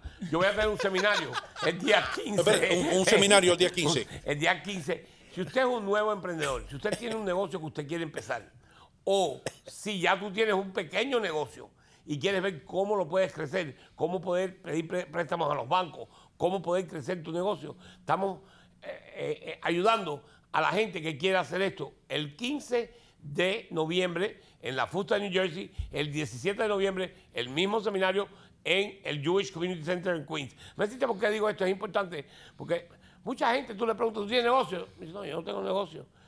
Yo manejo Uber. Eso es un negocio. No tengo negocio, yo limpio casa. Eso es un negocio. Y lo debes tener, debes hacer un LLC. Pero adentro del LLC puede ser corporación, puede ser self-proprietor, puede ser partnership. Mucha gente no sabe estas cosas y veo que empiezan a hacer un negocio. No saben que están en un negocio y después cometen errores con el IRS, se atrasan con las deudas de los taxes, no tienen bien preparado su empresa civilmente, o sea, registrada correctamente, y ahí empiezan los problemas. Deben multas por no tener los propios permisos, licencias, no llenan los taxes quarterly. Tú no sabes que, nada más que si tú eres un Uber driver y tú esperas para el 15 de abril para hacer tus taxes, te va a costar por lo menos $2,000 más, porque hay penalidades porque tú tenías que haber pagado quarterly. No tenías que esperar. Eso es, si tú trabajas con un W2, tú puedes esperar hasta el 15. Okay. ¿Por qué un W2 puede esperar hasta el día 15 y el dueño de Uber no? Porque acuérdate que el jefe tuyo te quita y manda al gobierno. Ya el gobierno tiene su platita. Tiene su dinero. Entonces, ahora el gobierno se está dando cuenta que mucha gente, sobre todo los latinos, el 36% de todos los latinos trabajan en su propio negocio, un nivel mucho más alto que los americanos. Yeah, man. Lo estábamos diciendo aquí el otro día con el Credit Union. Con eso. So, si ustedes piensan abrir un negocio o si ya lo tienen y no están bien organizados, vayan a garantizasufuturo.com, llamen al 201-867-2222, inscríbase, el cupo está limitado, la fusta no creo que quepan mucho más de 100 personas, en el Jewish Community Center como 150 personas, van a conseguir cantidad de información, voy a tener abogados, contadores, asesores financieros y yo, hablándoles qué es lo que deben hacer, como un business plan te puede ayudar. Mucha gente, nadie planea fallar en su negocio. Nadie dice, oye, voy a poner un negocio para que me vaya mal. No. Pero mucha gente falla en no hacer un plan. Tú tienes que hacer un plan para tu negocio. Como tú decías, the worst plan is having no plan. No plan. Eso lo decía Vince Lombardi. Vince Lombardi. Vince Lombardi decía, es mejor tener un mal plan que no tener un plan. Vince Lombardi fue el head coach de San Cecilia, aquí mismo. San Cecilia High School. Aquí mismo, al lado donde dice el Vince Lombardi Gas Station. Él era el coach de ahí.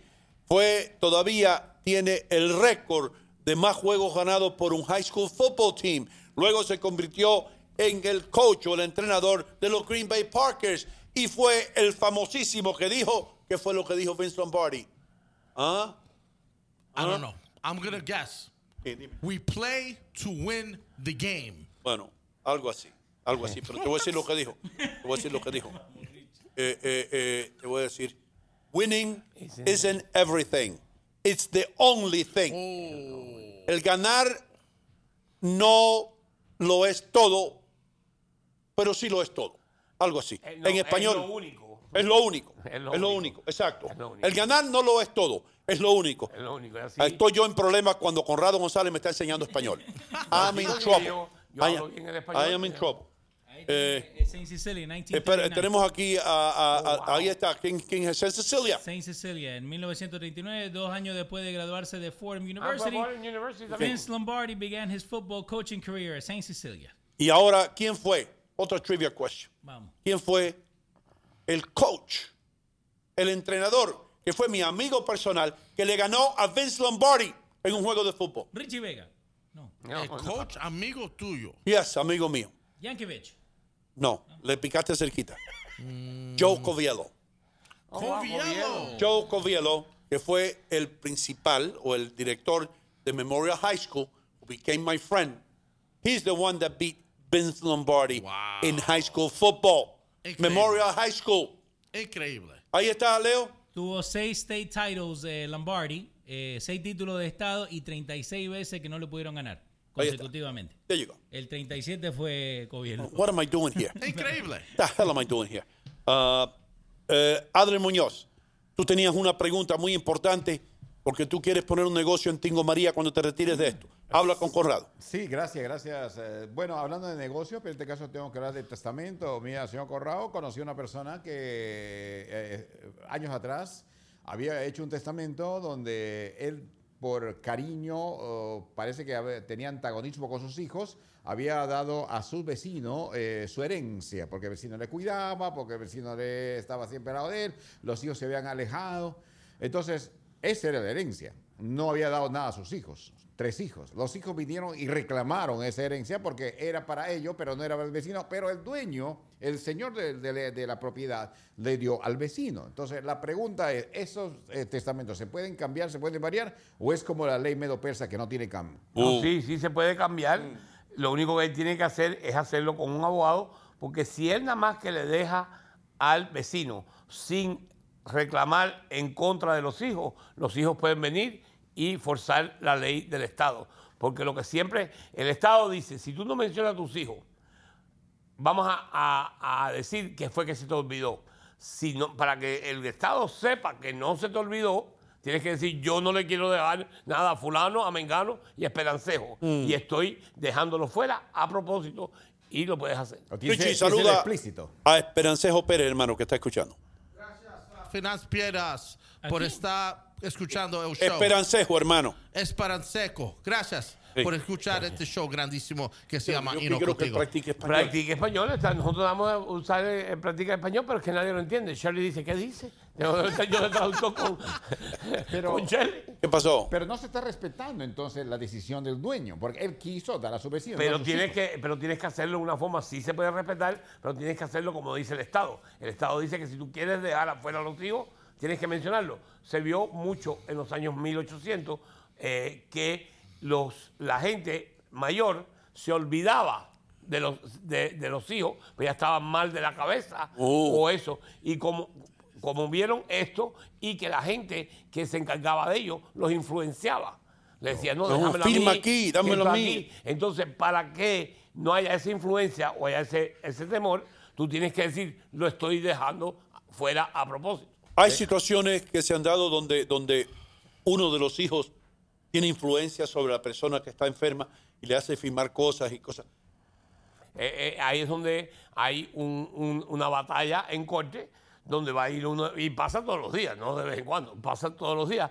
El que vive con ellos le deja la casa y le deja el 80% de las cosas, y el que está en California viene y dice, él usó influencia con mi padre para esto. Entonces tienes que ir a corte y probar. ¿Cómo tú sabes que usó influencia? No, la señora que limpia vino y me dijo que ella lo vio haciendo esto, y tienes que traer testigos. Y yo hablé con papi hace 4 semanas y yo tengo grabado aquí que mitad era para mí, mitad para él, y él se me está diciendo ahora otra cosa.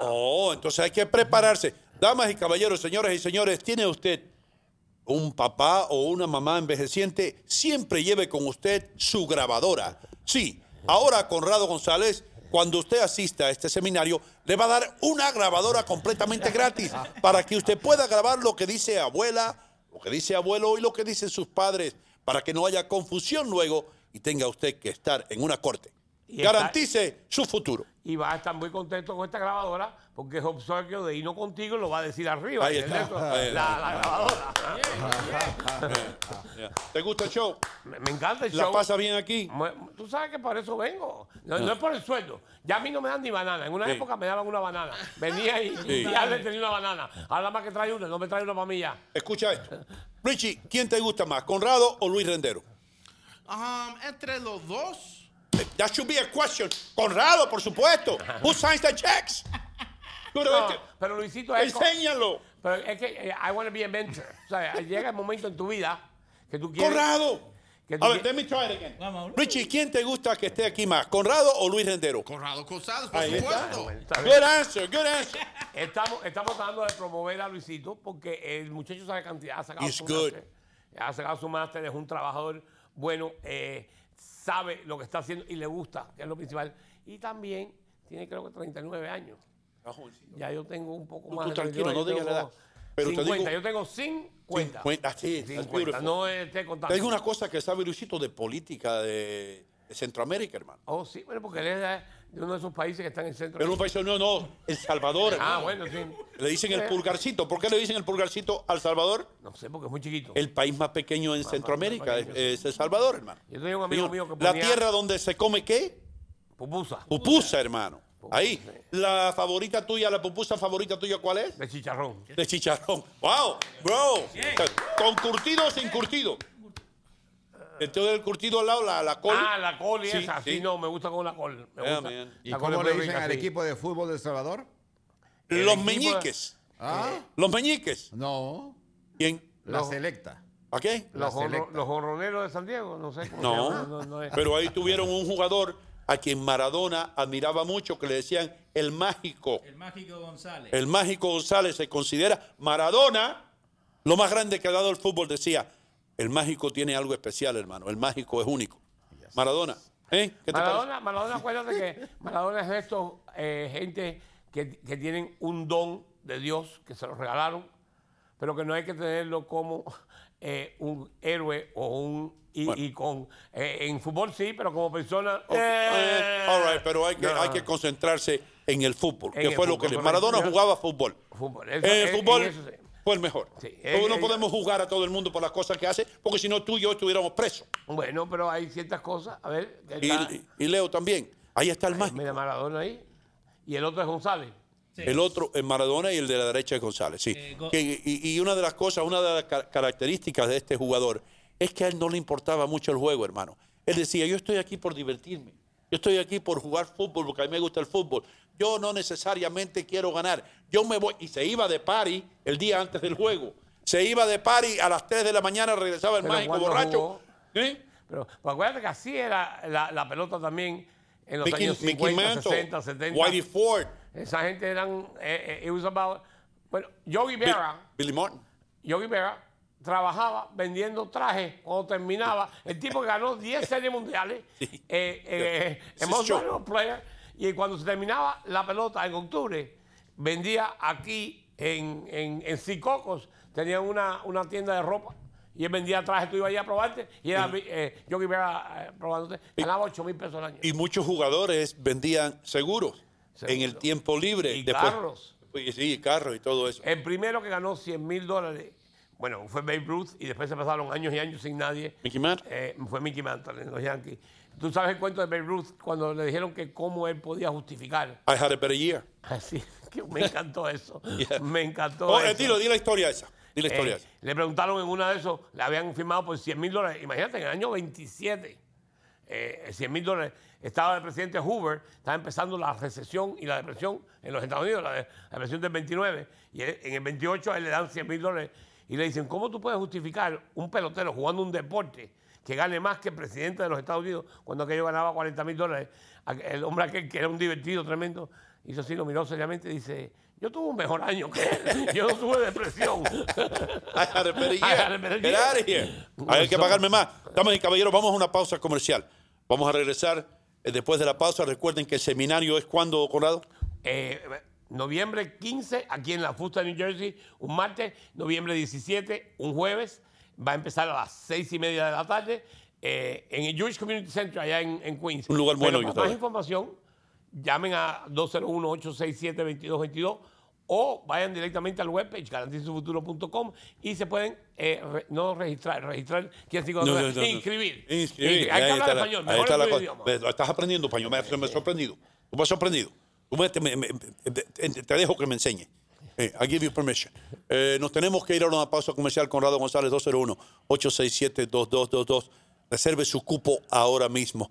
Ya regresamos. Gracias por estar aquí con nosotros. Muchas gracias. Nos vemos hoy a la 1:30. A la una en Farándula Financiera. Sí. Estoy realmente ocupada y mi tiempo es limitado.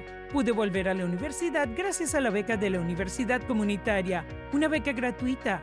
Hudson County Community College cambió mi vida. La comunidad universitaria me hizo sentir como una persona, no solo un número. La beca de oportunidad para la universidad comunitaria cubre costos adicionales, manteniéndome libre de deudas. Estoy construyendo un nuevo futuro en Hudson County Community College.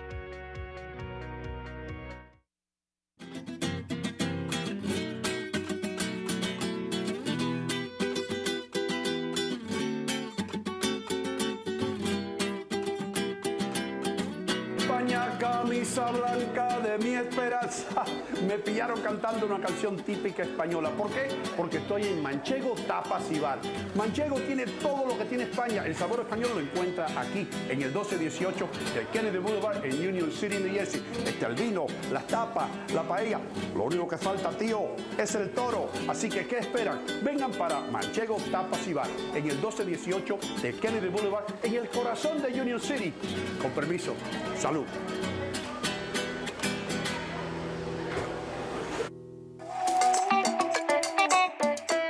Señoras y señores, estoy en City Supermarket, enfrente de la carnicería. Como ustedes ven, los cortes de carne más frescos ustedes los pueden encontrar aquí.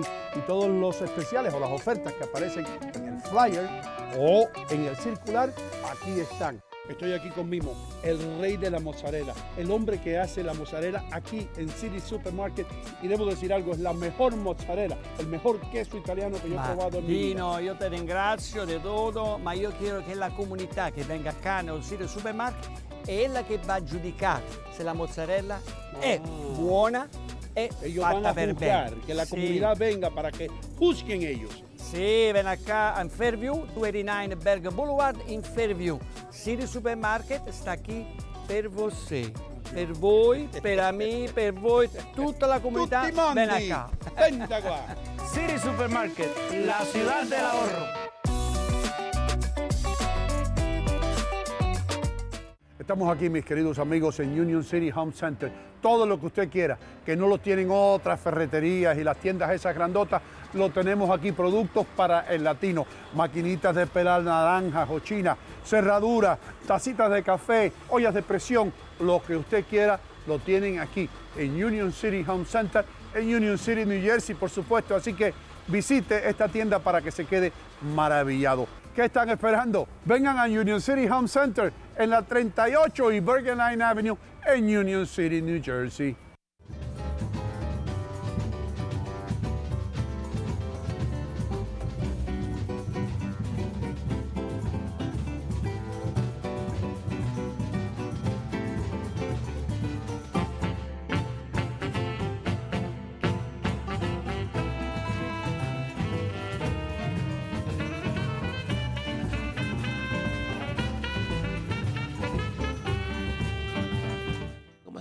¿Te acuerdas una vez que tú habías acabado de llegar, llevabas 2 semanas? Sí, en Nueva York. Sí, en Nueva York. Entonces tú me pediste dinero prestado, no sé, Sí, te hacía falta dinero para llegar a la casa, una cosa de eso. Yo dije, pero Pachá, no tengo cash. Y tú me decías, aquí hay una maquinita. Sí, porque Hino, de vez en cuando me llevaba y me decía, dame un minuto, espérate. Entonces él iba, entraba la tarjetita, sacaba dinero y nos íbamos. Y yo un día digo yo, no necesito un dinerito, ¿verdad? Pues es que no cargo. No, pero vamos a la cosita que tú entras, una cosita. La maquinita, la maquinita. Sí. Pues tú sabes. Y ahora, un consejo para los alcohólicos de parte del Dr. Vega. Alcohólicos, si vas a dejar tu trago, recuerda dónde lo dejaste. Por ejemplo, ¿dónde está mío?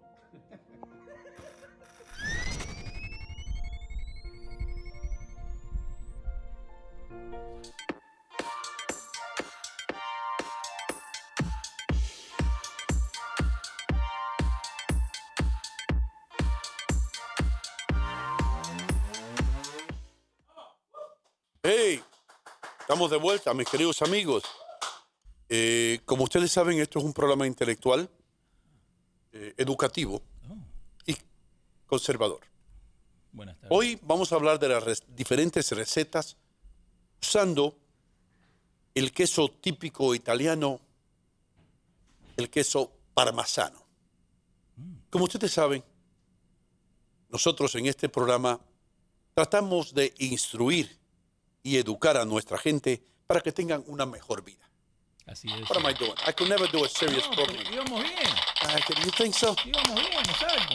I could never do that, bro. Sí, no, porque siempre tiene el otro que se cree hacerse el chistoso, ¿no? Y dice, jaja, así es, sí, no, a la Sí. gente le encanta el queso parmesano, oriundo de las tierras de Italia, pero mucha gente no sabe que el queso ese tiene una cera por fuera y cada uno tiene su día. ¿Viste? Así siempre Yo no sabía que Javier Romero era italiano, bro. Ese no es Javier Romero. By the way, which is crazy, el queso parmesano, again, boludece que uno sabe, el queso parmesano se corta no con un cuchillo. Se corta con, espérate, no me diga. Vamos. No me diga. Se corta como con un cable que va cortando como una sierra. No, tampoco. Con un hilo. Más o menos. Con un hilo. Tenemos un amigo que es guitarrista. Una cuerda de guitarra. Con una cuerda de guitarra. Wow, bro. Para que quede flat, así, ¿viste? Cuando vas a lo de Mimo, que tiene el pedacito. Mimo. Por eso yo vi a Mimo sacándole una cuerda a una guitarra el otro día. No, pero por eso, así se corta. Wow. Porque si lo cortas con un cuchillo, it breaks apart, parece como piedras. Something I didn't know. There you go. Ahí, uno aprende algo todos los días, brother. There you go. Adler, ¿qué tú has aprendido hoy del programa? Muchas cosas. Digo, Pero dime una cosa. Sobre el testamento, por ejemplo, que puede ser revertible el testamento si no está, diríamos, si no tiene lógica más que todo, eso de entender, ¿no? Por ejemplo, el caso eso del señor que le dio a los vecinos y entonces, pues, obviamente hay una especulación, hay una sospecha de que el hombre pudo haber sido presionado para firmar y no dejar nada a sus hijos. Entonces, lo que aprendí hoy es que hay que ser explícito. Decir, yo no quiero dejar a mis hijos. Entonces, ¿Tú piensas dejar una herencia, Adler? Sí, cómo no, claro. Y por ahí tienes tú en mente dejarle algo a tus compañeros de trabajo? Sí, cómo no. A Dovino Gómez una banana, a mi amigo Leo una botella de agua, a Richie gracias. un poco de un chicha morada. ¿Se das cuenta? Sí, cómo no. Hay que darles Qué algo. espléndido tú eres, hermano. Gracias por tu generosidad. Gracias, Adler Muñoz. De veras que te agradecemos, Gracias, hermano. amigo. Thank you. ¿Te das cuenta? Es Lo algo que sano. me vayan a dar, que me lo den en vida, que me lo den, que me lo den, que me lo den en vida. Cheo Feliciano, right? Me lo den. No. Sí. Que me lo den. Cuidado. Yo lo escuché de este otro, ¿de cómo es? No me acuerdo. Ese no fue el gran combo. El gran combo, ¿verdad? I'm sorry. Cheo Feliciano es otro. Richie Vega, que se estaba retirando, conocedor de la música, dijo de allá. El gran combo. Exacto. Richie, Pero tiene I'm que going to saber. tell you something. Richie, don't leave us for a minute. Just 1 second. 1 second, Richie. 1 second. Out of all the salsa voices in the world, ya te tienes que ir. Out of all this, Cheo Feliciano for me is tops. I love his voice. Yo creo que nunca yo he escuchado una voz como la de Cheo Feliciano. I prefer, my favorite, Ismael Rivera. Ismael Rivera, ok. Porque tenía voz de calle. Pero Ismael Rivera era del Gran Combo, ¿no? No, de Fania. ¿Eh? De Fania Records. Oh, okay. Like he wasn't a part. And he was just a singer. He was in the Sonera Ponceña, though. Oh. Era parte de Sonera okay. Ponceña. Tengo un chiste malo antes que me vaya. Go ahead. Vamos, Richie. I don't know if this is allowed, but I'm going to try it. No digas nada que tenga que ver con sexo y vainas de eso. No.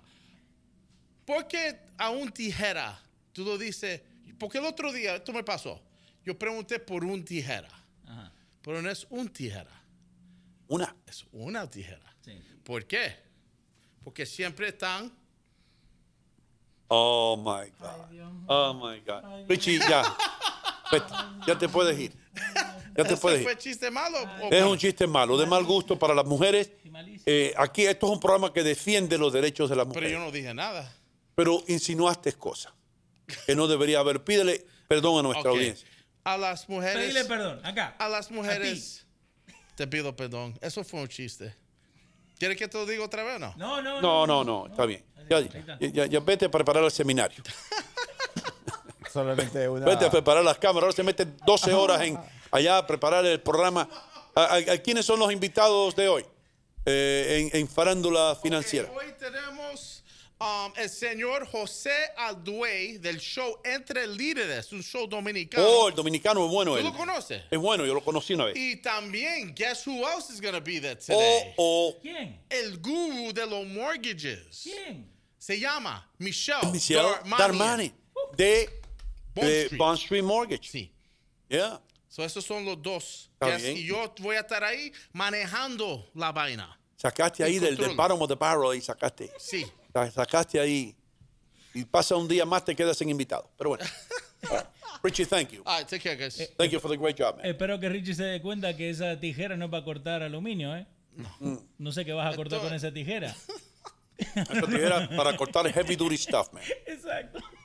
Va a cortar los cables. Y una aclaración, se dice tijeras. Tijeras. Es plural, se dice, aunque es singular. Siempre. Las tijeras. Las tijeras, sí. Tú dices las tijeras, pero estás hablando de una sola tijera. Sí, exactamente. ¿Eh? Tijeras. Las tijeras. ¿Está bien? Yes, sir. Me enviaron algo en inglés que no quiero entrar en eso, pero que le escribí a mi amigo de regreso y le escribí de regreso, no le devolví el mensaje, ¿no? O le volví a escribir. Sí. Sí. Ok, I wrote him back. Y le dije, this is why people who have English as a second language go nuts with you guys. Por eso es que las personas que tienen al inglés como segundo idioma se vuelven locos con el inglés de vez en cuando. You know what I mean? Sí. Porque es una locura. Yes, sir. El inglés de verdad que te vuelve loco cuando lo estás aprendiendo. Uno de los idiomas más difíciles de aprender es el inglés. Making me crazy. ¿Eh? Making me crazy. Making me crazy. Yes, sir. Ya. Leo Vilche, dime algo, hermano. Háblame de tu vida. ¿Qué pasó? ¿Qué estás haciendo? ¿Cuáles son los proyectos? Bueno, ayer grabamos ya el segundo episodio de A Solas Contigo. La gente quiere saber qué vamos a tener. Muy buena entrevista la que hicimos ayer, Double Shot. Y el lunes tenemos otra sorpresa por ahí. Y no vamos a decir a quién entrevistamos. No, todavía no. Todavía no. Todavía Pero lo no. vamos a decir luego. Se van a quedar ustedes fríos. Como decía Hugo Chávez, yo me quedé frío. El tagline ese que siempre usan en la televisión, como nunca lo has visto. Hey. Pero es verdad, ya llevamos 3 entrevistas y nada que ver, Yeah, bro. 3 very good interviews. Posiblemente mañana tengamos otra sorpresa de entrevista. Sí, señor. Pero esto lo vamos a poner periódicamente.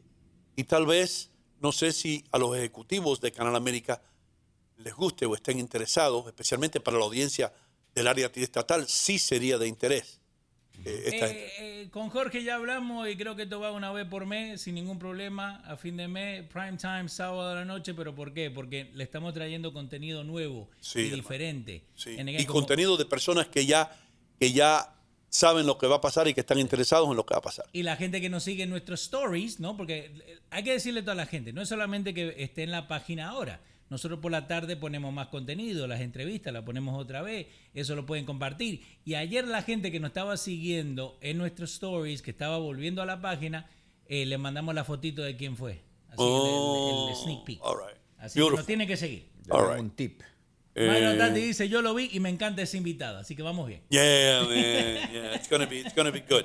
Como nunca lo han visto. Sí, señor. Y eso es lo que hacemos en A Solas Contigo, un segmento donde yo creo que el ambiente que tenemos ahí también, el Leo, en el estudio de Luis Jiménez, que forma parte del network de los radios, yo creo que el ambiente que tenemos es un ambiente más íntimo, más oscuro, más privado, más apto para el desenvolvimiento de los sentimientos. Para las debo decir así. Intimidades personales. Exacto. Bueno, no intimidades tantas personales porque sería una intimidad personal, sería, por ejemplo, ¿tú quieres que haga un ejemplo contigo? A ver. Ok. Con nosotros tenemos a Adler Muñoz, periodista de muchos años, hijo de Tingo María, un hombre que llegó aquí con el sueño, como lo tenemos todos, de surgir, de avanzar, de prosperar. Ahora le voy a preguntar algo que él mismo lo trajo a la mesa. Adler, ¿cómo perdiste tú tu virginidad? Bueno, no me tienes que decir. No me tienes que decir. Vamos a dejarlo eso para la entrevista que te vamos a hacer. Perfecto. ¿Ah? ¿Is that a good hook? Bien, es vendedor al fin del día.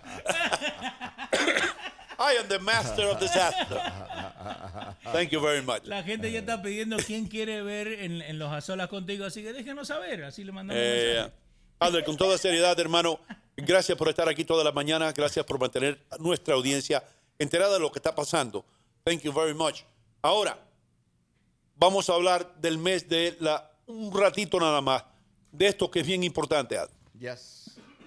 Bueno, el mes de la concientización del cáncer de la mama, bueno, que afecta, dice, es el segundo cáncer que afecta a las mujeres después del cáncer de piel.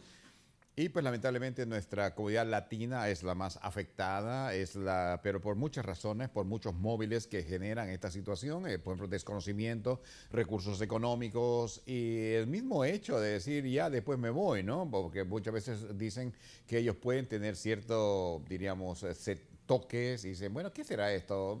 Ya la próxima vez que tengo cita con el médico le voy a decir qué será esa cosita que me está pareciendo medio raro. Entonces no hay esa concientización plena y por eso justamente, Doido Gómez, es que hay preparación para la comunidad latina para que puedan justamente de alguna manera otras mujeres estar más de cerca con el conocimiento y evitar. Obviamente hay que entender también que a algunos varones también les da diríamos, el cáncer a la mama, ¿no? Ahora, ¿por qué las mujeres latinas son diagnosticadas, dice, en su etapa posterior? Por lo que acabo de decir. Ahora, ¿creen que las mujeres latinas creen realmente en el temor del cáncer? Sí lo tienen temor, porque es una realidad de muchos artistas, actrices que murieron a raíz de esto. No me viene el nombre de la última dama, la actriz mexicana que perdió la vida y que fue muy triste justamente.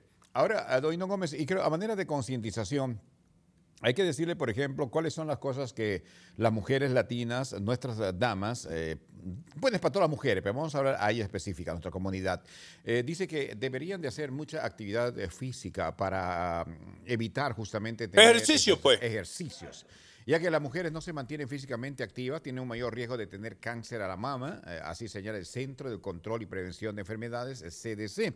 Por eso muchas mujeres dicen, no, pues yo cuántas millas camino de mi cocina, voy para aquí, voy para allá, de puerta en puerta, pero eso no es, sino tienes que dedicar mentalmente también a saber que estás haciendo ejercicio. Tu mente tiene que manejar tus piernas cuando te mueves, tus manos. Por ejemplo, veo yo la comunidad asiática que las mañanitas están con unos movimientos medio raros, medio extraños. Como y ellos Tremendo, como Bruce Lee. Justamente parte, dice, de eso es que ellos están preparándose para esas situaciones, son mujeres las que hacen esos ejercicios. Entonces, el consejo para nuestras mujeres latinas es hagan actividad física, hagan ejercicios, corran y realmente pues los va a ayudar mucho.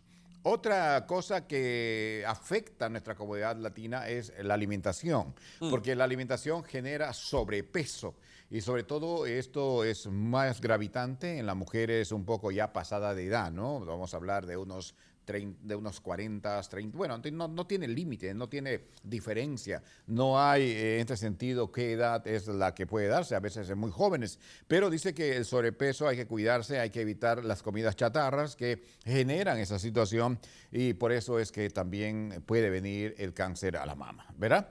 Ahora, hay otros síntomas que lamentablemente es hormonal, otras diríamos síntomas, ya viene a ser algo hormonal, alguna forma de terapia de reemplazo hormonal podrían ser muy bien, que incluyen, por ejemplo, estrógeno, y que se toman durante la menopausia, eso puede aumentar el riesgo, lamentablemente, del cáncer. Hay que tener mucho cuidado con estas hormonas. Estas damas que, por ejemplo, tienen forma de prevenirse el embarazo, ¿no? Usan algunas hormonas, todas estas cosas, ¿no? Entonces, eso no es muy bueno. Entonces, por eso, cada vez que usted quiere unas hormonas para evitar o para cualquier situación, consulte con su médico para evitar un riesgo de cáncer a la mama. También el historial reproductivo, porque dice quedar embarazada por primera vez después de los 30 años, eso, y no dar pecho, amamantar a su bebé, justamente eso también genera una situación de riesgo para el cáncer a la mama. El alcohol es terrible. Really? Algunos estudios muestran que el riesgo de la mujer de tener cáncer de mama aumenta cuanto mayor sea la cantidad de alcohol que ingieren en el cuerpo. Eso es según el CDC, no según Adler Muñoz ni un artículo que encontré acá. El CDC, el que determina la salud en los Estados Unidos. Sí. Incluso el consumo a niveles más bajos, dice, aumentan el riesgo. Lo mejor es no tomar bebidas de alcohol. Eso lo está diciendo la enseñanza, no estoy diciendo yo. Decir eso. Sí. Eso es, dice, para que evitar justamente. Y el otro es el tabaquismo, que, bueno, yo diría gracias a los anuncios, la propaganda, ha evitado mucho el tabaquismo, pero todavía hay mujeres que fuman. Yo he visto mujeres fumar en los automóviles, pero el tabaquismo, en realidad, dice, puede causar cáncer en casi cualquier parte del cuerpo. No necesariamente en las mamas, pero por eso evitar el uso del tabaco y del humo del cigarrillo también. Cuando estés en algún lugar no puedes decir, bueno, mi esposo fuma, pero yo no, pero tú estás recibiendo también ese humo y te va a afectar y podría ser también algo que te va a generar, diríamos, el cáncer a la mama. Y esto es para hombres y mujeres, pero como el índice es mayor en mujeres, por eso me dirijo a ellas específicamente. Por supuesto que sí. Así es. Muchas gracias, hermano. El doctor Adler Muñoz. No respiró ni una vez. Puedes respirar ahora. Seguro que tienes la lengua todavía en la boca, bro. Llame. Un poquito me pega en la pared, güey. El cáncer de la mama, la mamá, el tabaquismo es malo, el alcoholismo es malo, también el respirar el humo de otra persona es malo, porque usted puede decir, no, yo fumo, pero mi esposo no, pero su esposo está respirando el mismo humo que usted. Claro que sí, gracias. Gracias, perfecto. doctor. Te salió bien. Gracias. Tú dieras un buen doctor. Yes, sir. ¿Cómo no? Te puedo recetar algo si quieres, ¿no? ¿Qué digo? Te puedo recetar. Este habla como los doctores escriben, ¿viste?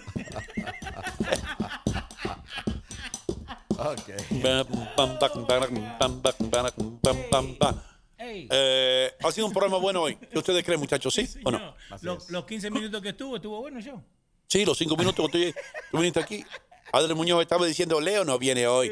Te apareciste ahí 5 minutos antes que el show terminara. Gracias de nuevo a Conrado González por estar aquí. Dime, ¿qué pasó con el chat? Narcisa Gómez Cervantes dice, Adler, me encanta cómo das noticias.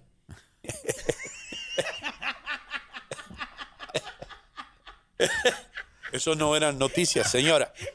Eso eran consejos para prevenir el cáncer de la mama.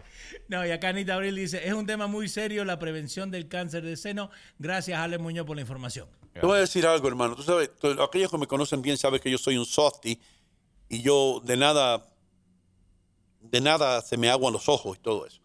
Y un día yo hacía presencia o acto de presencia. Yo era el host de muchos programas que tiene el American Cancer Society. Y uno de ellos eran los desayunos donde se presentaban a los sobrevivientes del cáncer de la mama. 10 de ellas, 10 de estas preciosas damas que venían. Y una por una, ellas hablaban acerca de cómo fue que ellos supieron que tenían cáncer, de cómo se enteró la familia, los hijos, y a mí me partía el alma. Entonces, después que pasaba una de estas damas y me daban el micrófono a mí, yo parecía un freaking niño. Parecía los muñecos esos que tienen afuera de los autos. ¿Sí? Especialmente porque mi hermana es una sobreviviente del cáncer de la mama. Entonces, en los desayunos del American Cancer Society, yo tenía que hacer chistes para poder seguir hablando de lo serio que es eso. Una de las cosas que más me llamó la atención es lo que yo le explicaba muchas veces, que me lo daban por escrito, es que como yo creo que de un 80 a un 85% del cáncer de la mama puede ser prevenido si se detecta a una temprana etapa. Sí. Es decir, etapa 1. Por eso es muy importante que ustedes, las damas, no importa la edad que tengan, en la ducha, cuando se están duchando, que busquen por ahí si hay algo raro, si hay algo que no se han sentido nunca. Y nadie conoce el cuerpo de uno más que uno mismo. Entonces, por favor, háganse ustedes mismos un examen y si notan algo raro, vayan para el médico. Aquí en los Estados Unidos, gracias a Dios, tenemos muchas oportunidades. Me viene a la mente Hoboken Family Planning, sí, señor, que tienen ahí, si usted no tiene seguro médico, si usted no tiene manera de ir a un hospital, ahí usted va y le van a hacer las pruebas gratis. Así que vamos a salvar vidas. Y este mes, ¿cuál es el mes, Adler? El mes de la concientización del cáncer de seno o cáncer de la mama. Ahí está. Cuídese, Las queremos aquí por un largo tiempo. Nos tenemos que ir, ahora sí que nos vamos. Gracias a Conrado González, estaba diciendo, de Garantiza Su Futuro, tiene un seminario. Llamen allá para más información, 201-867-2222. También gracias a Richie Vega, que se tuvo que ir, y también a Leo Vilches, que está aquí con nosotros, y todos los invitados que siempre pasan por aquí, que hacen de este programa algo más ameno, más interesante y más informativo para todos ustedes. Yo soy Hino Gómez diciéndole esto. Esto es un consejo que les voy a dar. Sean felices. El tiempo aquí no está garantizado. Y sobre todo, no le hagan daño a nadie para que puedan disfrutar de ese tiempo con la conciencia limpia. Mañana nos vemos en el aire.